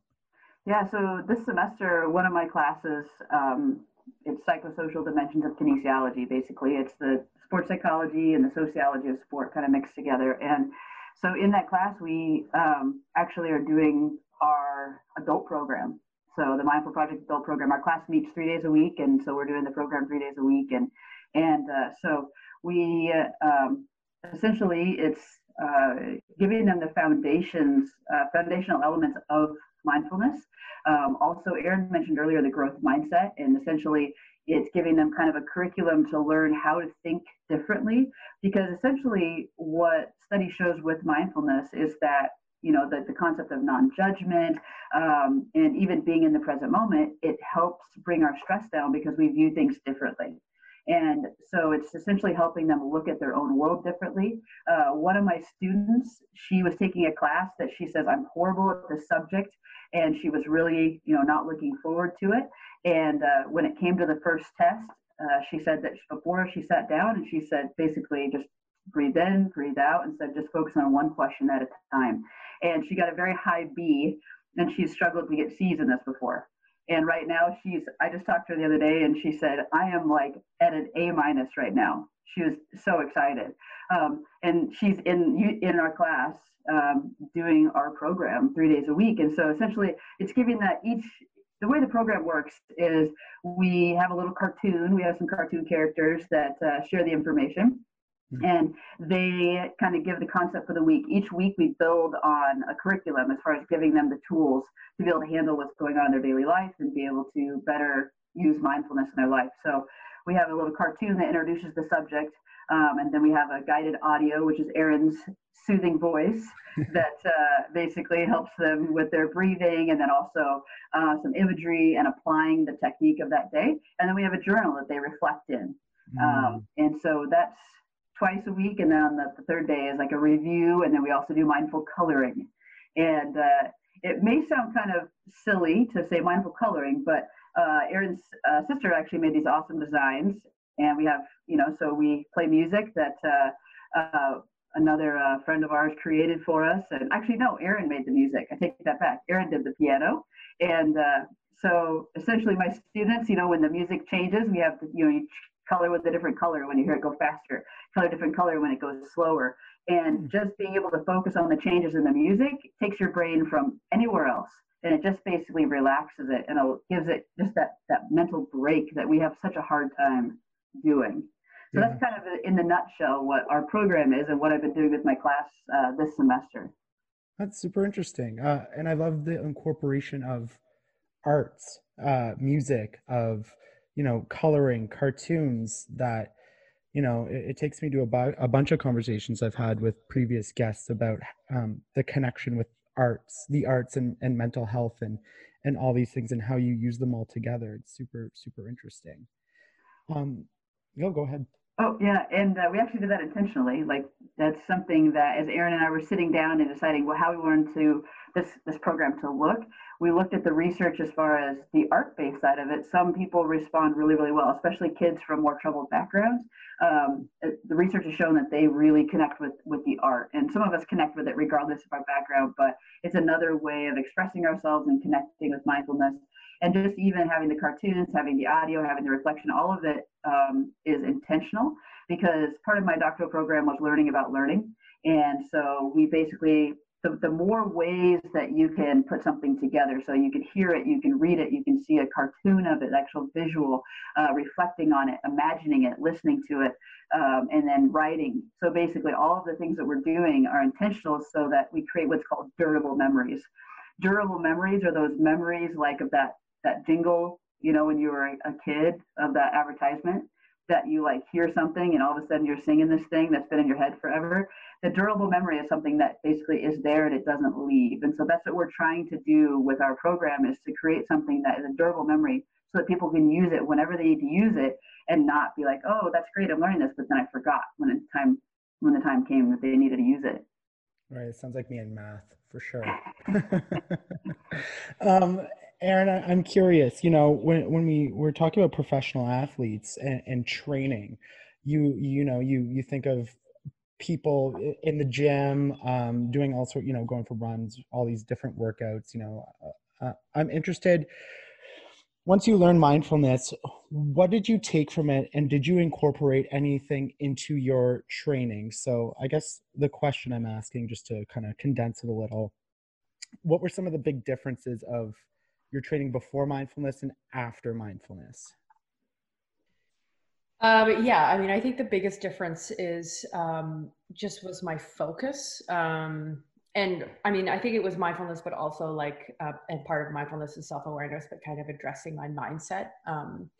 I was very outcome focused with a lot of my goals, as far as I wanted to be the #1 keeper for Canada. I wanted to win this. I wanted to do this. And a lot of them were outcome focused goals. And the one thing about mindfulness, really being in the moment, is most of my goals became more process oriented. So for example, you know, I consider myself one of the best in the world at dealing with crosses. And, you know, I've been asked, well, what's your secret? And I literally just pay attention to the spin on the ball. Every time I set my feet and I'm looking for the ball to come, I'm just looking for the seams on the ball. And that's it. You know, if I'm going to go kick a ball and I'm doing a side volley, for example, like I'm going to, you know, point my shoulders to the direction I want the ball to go. So I just became much more in the moment. Like even like when you go kick a ball, you know, like, you know, my dad has been my coach for a really long time, and he'd always be like, look at the ball, because he's obsessed with golf, and he's like, the best golfers in the world look at the ball, like look down at the ground and the ball's already gone and they're still looking at the ground, and then they look up. And but it's exactly the same, you know, you look at where you want to hit the ball, and it just actually like focus directly on the one thing that I'm doing. And just really being in that moment and noticing those small details just kept me right there. And having said that, I felt like more in control of my body. I didn't feel like things were a fluke or a coincidence. I just felt just more in tune, I guess, with what I was doing. And so that was the biggest, I would say the biggest difference that I felt, not immediately, but I just kind of started realizing, oh, when I focus on this, it works every time. So it was a shift, but yeah, it was pretty significant. And I do feel like, you know, one thing I wanted to add when Rachel was talking is just the thing I love about mindfulness is like it's different for everybody. And sometimes like I love art. And if I have like had a busy day and my brain is overloaded, and I have a busy day every day, so my brain is always overloaded, and I like sit down at a sketch pad and I draw for like 20 minutes and I don't think for a second. And it's beautiful. And, you know, I was speaking with my aunt yesterday, who's a musician, and, you know, she's like, when I'm playing the guitar, I don't think about anything else. And like the state of flow or the zone, it just shows up differently for a lot of different people. And part of the program, you know, like we just want people to feel empowered to try different types of mindfulness to see what works for them, because we're all so different. And, you know, I'm now in the habit of listening to this loving kindness meditation before sleep, and I'm practicing like gratefulness and a lot of these states of mind that when I'm doing mental training with the national team, that's what we're trying to replicate. So that's why I feel so lucky to be an athlete, because I get to practice these different tools like in sport, but they are for, like you said, in the business place, they apply everywhere. Yeah, it's the wow. Episode number 2. This is like going back when I still had them in person, which is incredible to think that it was a year ago this was happening. But my guest, she's tremendous and such a strong voice on social media. So we talked a lot about branding, but we also talked a lot about cannabis. And she's someone who's a kind of, I guess, a cannabis advocate, but she mixes that, you know, with business, with her kind of online persona, which can be sort of scary and a bit of a challenge, because society, even though it's legal, especially in Canada, we're not all the way there yet, and we still have traditional views of what a stoner is and can people truly produce. So unfortunately with COVID, she had to shut down her Women Who Weed, which was a tremendous organization, which we talked about, but they have ceased that since the pandemic. But she is a personal brand specialist.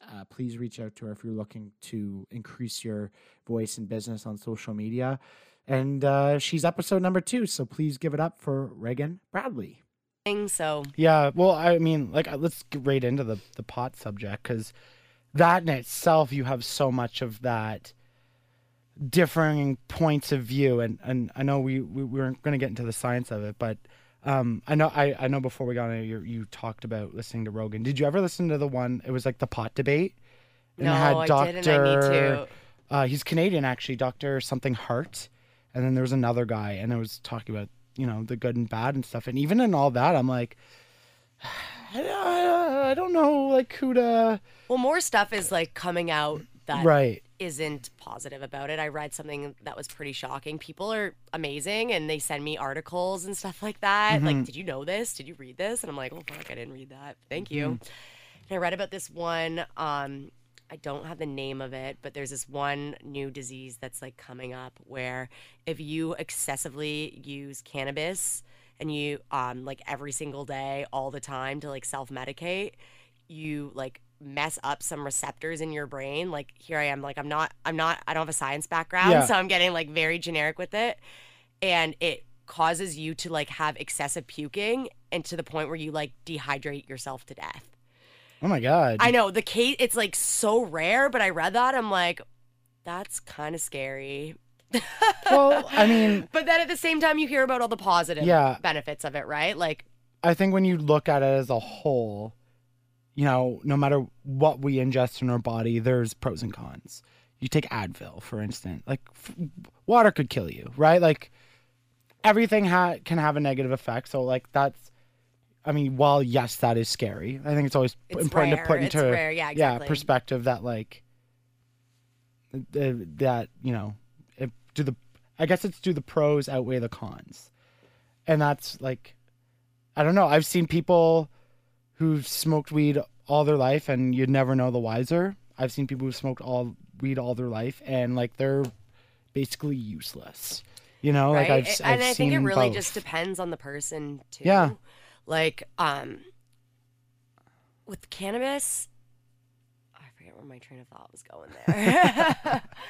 But the women that we're really trying to target with the company that I have, Women Who Weed, these are professional women. So these are women that have careers and, you know, maybe use cannabis to chill out after a really long day at work. Or it could be someone that, you know, has chronic back pain. Our co-founder of Women Who Weed, she doesn't do any type of THC strain. So that's where you have the psychoactive components. It's only for pain and pain management. So there's so many different use cases for it that I don't think we can say, like, is it positive? Is it negative?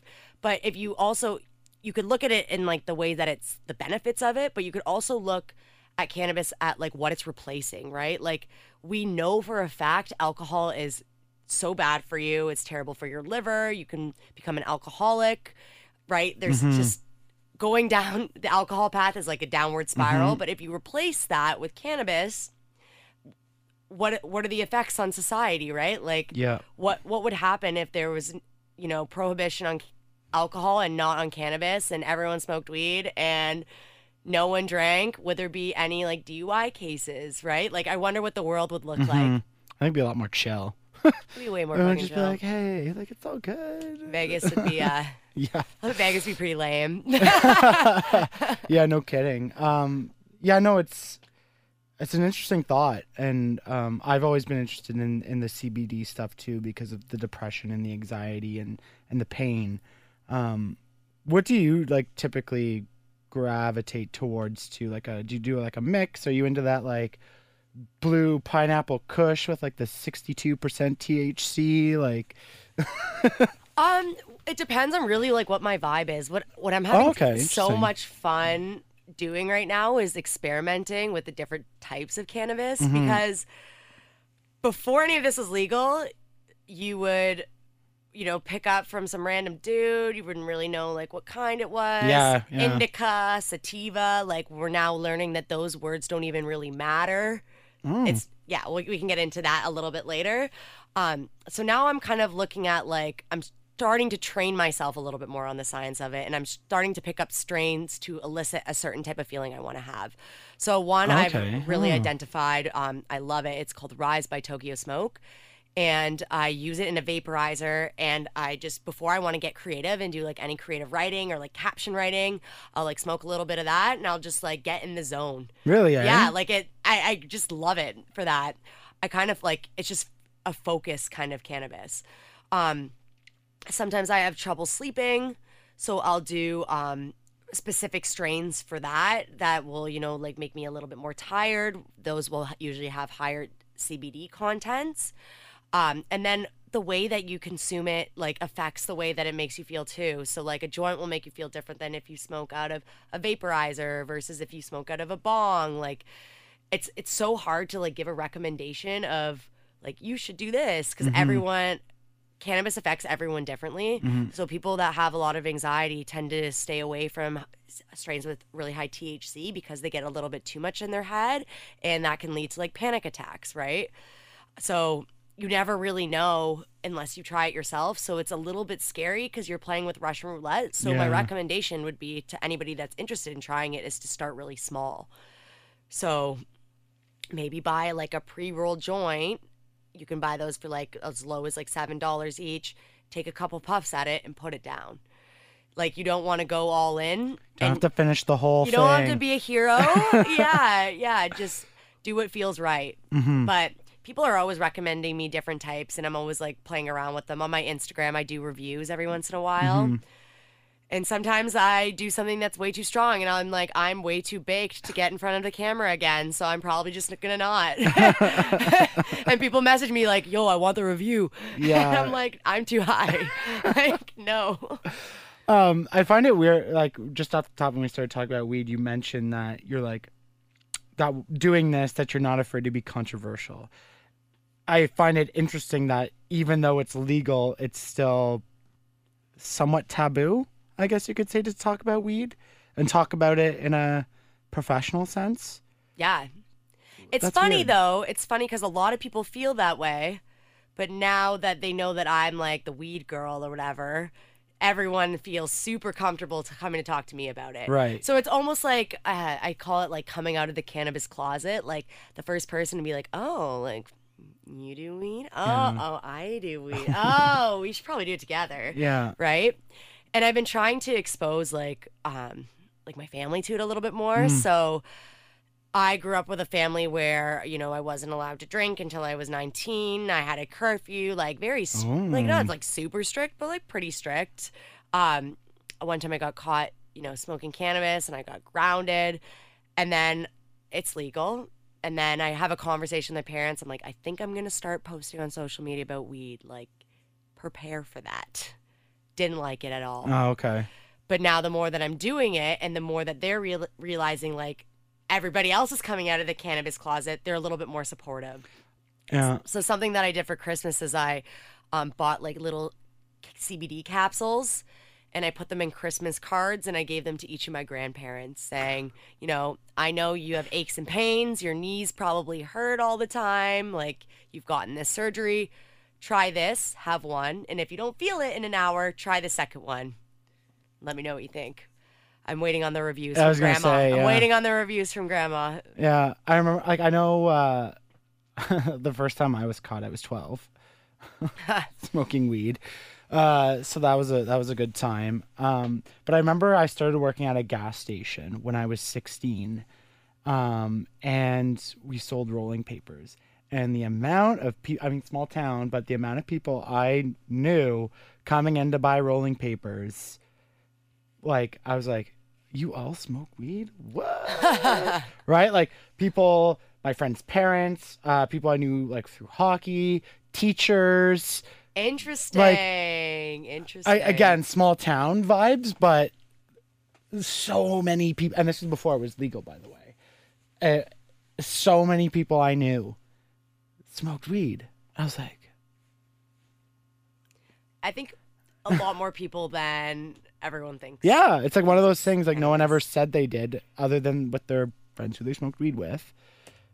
And I think also, like, people are becoming more comfortable talking about it, but, like, people don't want to, like, post pictures of themselves doing it. Just like people don't want to post pictures of themselves drinking, right? Like, you can kind of compare the two sometimes, depending on what your use case is for it, right? But, like, I would allow a picture to go up with me with a beer, but I still, and I'm pretty cool, like, with it, I still don't think I would allow myself with, like, a bong. Yeah. To go up on, like, to put that up. I'd be like, maybe not. Well, even for That's myself, very interesting. I've been a little, like, conscious about it, too. I'm like, okay, I've done the vape, but I haven't really posted any videos of me smoking. I don't know about the bong, though. The bong's too much, not the bong. Yeah. Right? So it's, But why? Yeah, like really, right? why? Yeah. Like, you at the end of the day, you're taking cannabis and you're smoking it. Episode number 1, the most listened to, downloaded episode. What can I say about this guy? First of all, he gave me a shout out on CBC Ottawa Morning as one of the best podcasts that people should check out over the holidays. So, hello, if you're here because of that, shout out to this guy. We talked at the beginning of January, and this is when COVID was just sort of being talked about in China. It was just getting in the news, and it's funny that, you know, we talked about COVID, and if I asked if he was worried, and we go into a little bit and how, you know, there's no point of worrying. We're ready for it. So it's funny to go back and listen in hindsight to it. But in this particular clip, we talk about his podcast, which has been an absolute go-to for me this pandemic, especially with COVID-related info. He's had some awesome podcasts with some of Canada's top epidemiologists and pandemic specialists, like Isaac Bogosh and others. And, you know, he's bringing it. He is a legend now in podcasting, and his voice throughout this pandemic has been pragmatic. It's been realistic. It's been firm, looking for a balanced approach between, you know, taking the virus seriously and also, you know, the needs of business, which we've talked about on this podcast this year, on the needs of mental health, on the you know, the needs of wellness. And I appreciate him so much. He has a podcast. It's called Solving Healthcare. He's a palliative doctor and an ICU doctor, and that's what we kind of talk about in this clip. I can't say enough good things about him. The most listened to episode this year was my man, Dr. Kwadwo Kyeremanteng. And solving healthcare, because I think that's an important topic in a lot of different areas, and it's a big topic. Because I'm sure everybody with their own related experience has a different opinion on it, right? If I go to the hospital with cancer-related things, I'm going to have an opinion about that. People have their opinions about the mental illness part of it. We talked about it a little off the top, but let's go a little bit deeper. You're publishing these papers. Nothing's being done. Now you have this podcast to get word out and more. Like, what are some of the main things that you're really trying to tackle in this podcast? Like, if you were to pick out like 3-4 themes that you're like, okay, these are like some big inefficiencies, I think that can be managed, or in my opinion would really help fix the system. Like, what would those types of things be? Yeah, I love the question because it's not an easy one, but I'm gonna come from my bias, like my world. Absolutely. Okay? One of the crazy amount of resources goes into intensive care unit. So our patients take up about 1% of the gross domestic product. Okay. And a lot of the patients that come through do not benefit from an intensive care admission, i.e., if your grandma comes in and to the intensive care unit and she tells me my goal is to get back home and to be functional, a lot of times that's not possible. Or sometimes even to live independently in general, or even to ever leave the ICU. That is my goal. Often that is not attainable. And quite often we know it as clinicians, but yet we'll still bring in patients that won't benefit from ICU care. So I'll give an example. Obviously this is, what do you call it? Hypothetical situation, scenario. But a common one. 95-year-old woman from a nursing home who's demented, doesn't recognize her family, can't eat on her own, has documented that she would not want to be even transferred out of the nursing home for care. You know, if she was sick, just palliate me and allow me to die peacefully in the nursing home. She's found to be, have decreased level of consciousness. You'll get somebody on the phone to the family panicking, saying, oh, we need to transfer her to the emerge. She's not breathing well. She's unconscious. family feels pressure to bring the patient into hospital, go to hospital, they get intubated and put a breathing tube in, all these procedures, poked and prodded to just try and maintain her life. At $3,000 a day minimum in the intensive care unit for care that she doesn't even want. And if we were to have better conversations with our patients, with our loved ones, saying, what would you really want near the end of your life? This would save the system millions. Like, we're about to publish a study where there was about 12 patients at the Ottawa Hospital who's that were taken to the consent capacity board. So what that means is the patient has expressed wishes that they don't want aggressive care, but the families insisted that they get aggressive care. So care that they don't want. Right. So we end up going to a tribunal and saying, making our case, and these are 12 patients that have gone through that process. Those 12 patients that we're about to publish cost the system $8 million. 12 patients. Just 12.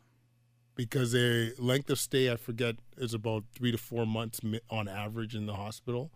They're in the most expensive area in the hospital, and if I'm not, and actually all of them end up passing away, and so they're receiving care that, once again, they don't even want, and it's costing the system millions. This is a problem. It's just literally burning money, and it's not. And I don't want to come across insensitive to say it's all about the money. They're suffering. They're going through all these procedures, even something as routinely as suctioning somebody through their breathing tube, where you feel like you're suffocating at least 3 or 4 times a day, being poked by, to get blood work on a regular basis, not even to be able to scratch your nose because you're tied down, being extremely thirsty and not being able to do anything about it. They're going through all this because of our lack of communication and our lack of addressing these higher level issues. It's crazy. And in the same time, we aren't funding necessarily all the social workers that would be so valuable in an intensive care unit, physiotherapists that could help get the patient out of bed and get them stronger, stuff that patients actually care about. Mm-hmm. It's not happening. And so this is maybe I should have started off this way. This is what drove my whole research program, is when I experienced, I think I was still training. I saw this patient where he got into a car accident and ended up with a tracheostomy and was really reliant on physiotherapy to help out his lungs. And we were doing such great work. And we were at an era where more and more healthcare cuts were happening. And so going to a long weekend, physiotherapy is not available on the weekend. He gets a pneumonia and plugs off his lungs. Now needs to go back in the intensive care unit, needs to be back on a ventilator, needs 3-week setback because of healthcare cuts. These short-term solutions that create more long-term problems. And I'm like, this is insane. This is absolutely insane. We got to do better. We got to figure out how to address this. Mm-hmm. So that's what started the research program. That's what, my first, one of the main themes in our first few episodes is futile care and the impact it has on society, the patient, the caregivers.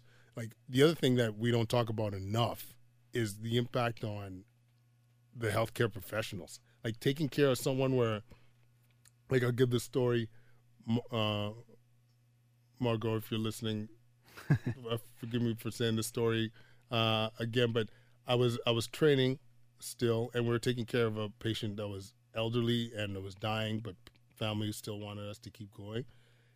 And I saw her; she was crying right beside me, and I'm like, Margot, what's going on? And she's like, every time I walk in that room, I feel like I'm torturing that man. It's awful. I can't do this. And these are the people that are providing amazing care, that are in this game to try and make patients better and to alleviate suffering, and we're not putting them in position to do that. Mm-hmm. There's so many layers there from like the impact of what we're doing, and so that was a huge driver for the show, the research program. And I mean, if you ask me one thing that would make a huge difference, better communication, talking about end of life earlier, more palliative care involvement earlier on. I think these things could have a massive impact on healthcare. Mm-hmm. Plus the 90 other things that we talk about on the show. But like, if you ask me to put a finger on some shit, like that's my huckleberry. Yeah, right I remember my mom always saying, as I mentioned before, my mom's a nurse, and she always said, you ask her, any of her friends of nurses, that when it's our time to go, do not put us on life support.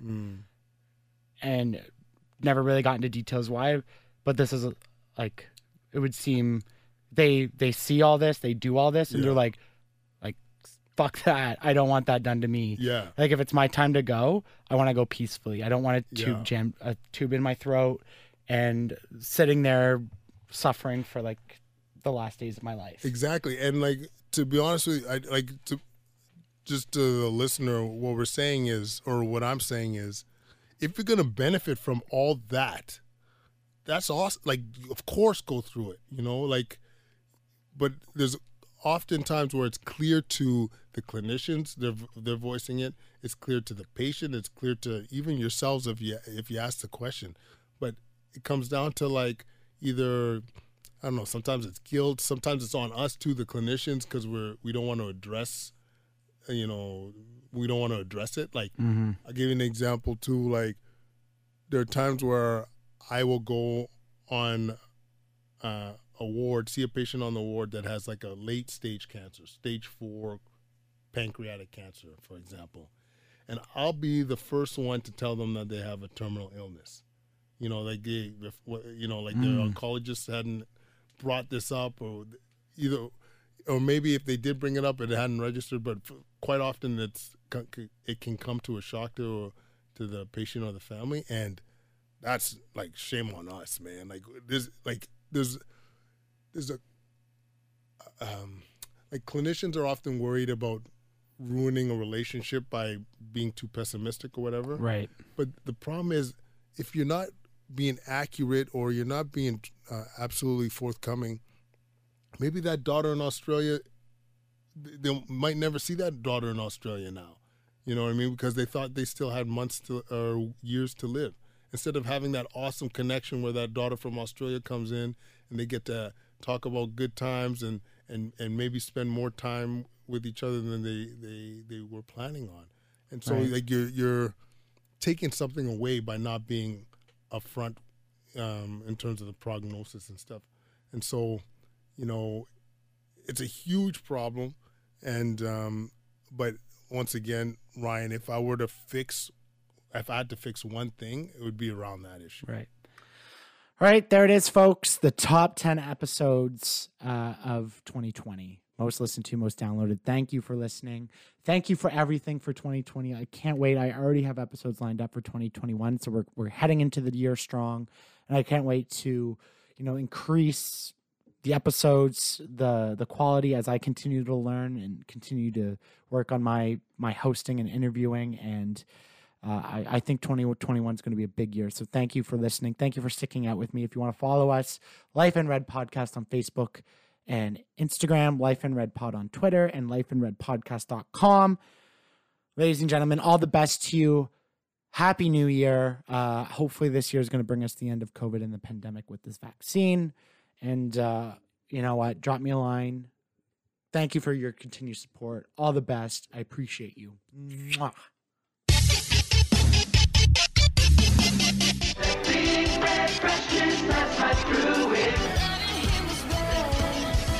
You take the red pill, you stay in Wonderland, and I show you how deep the rabbit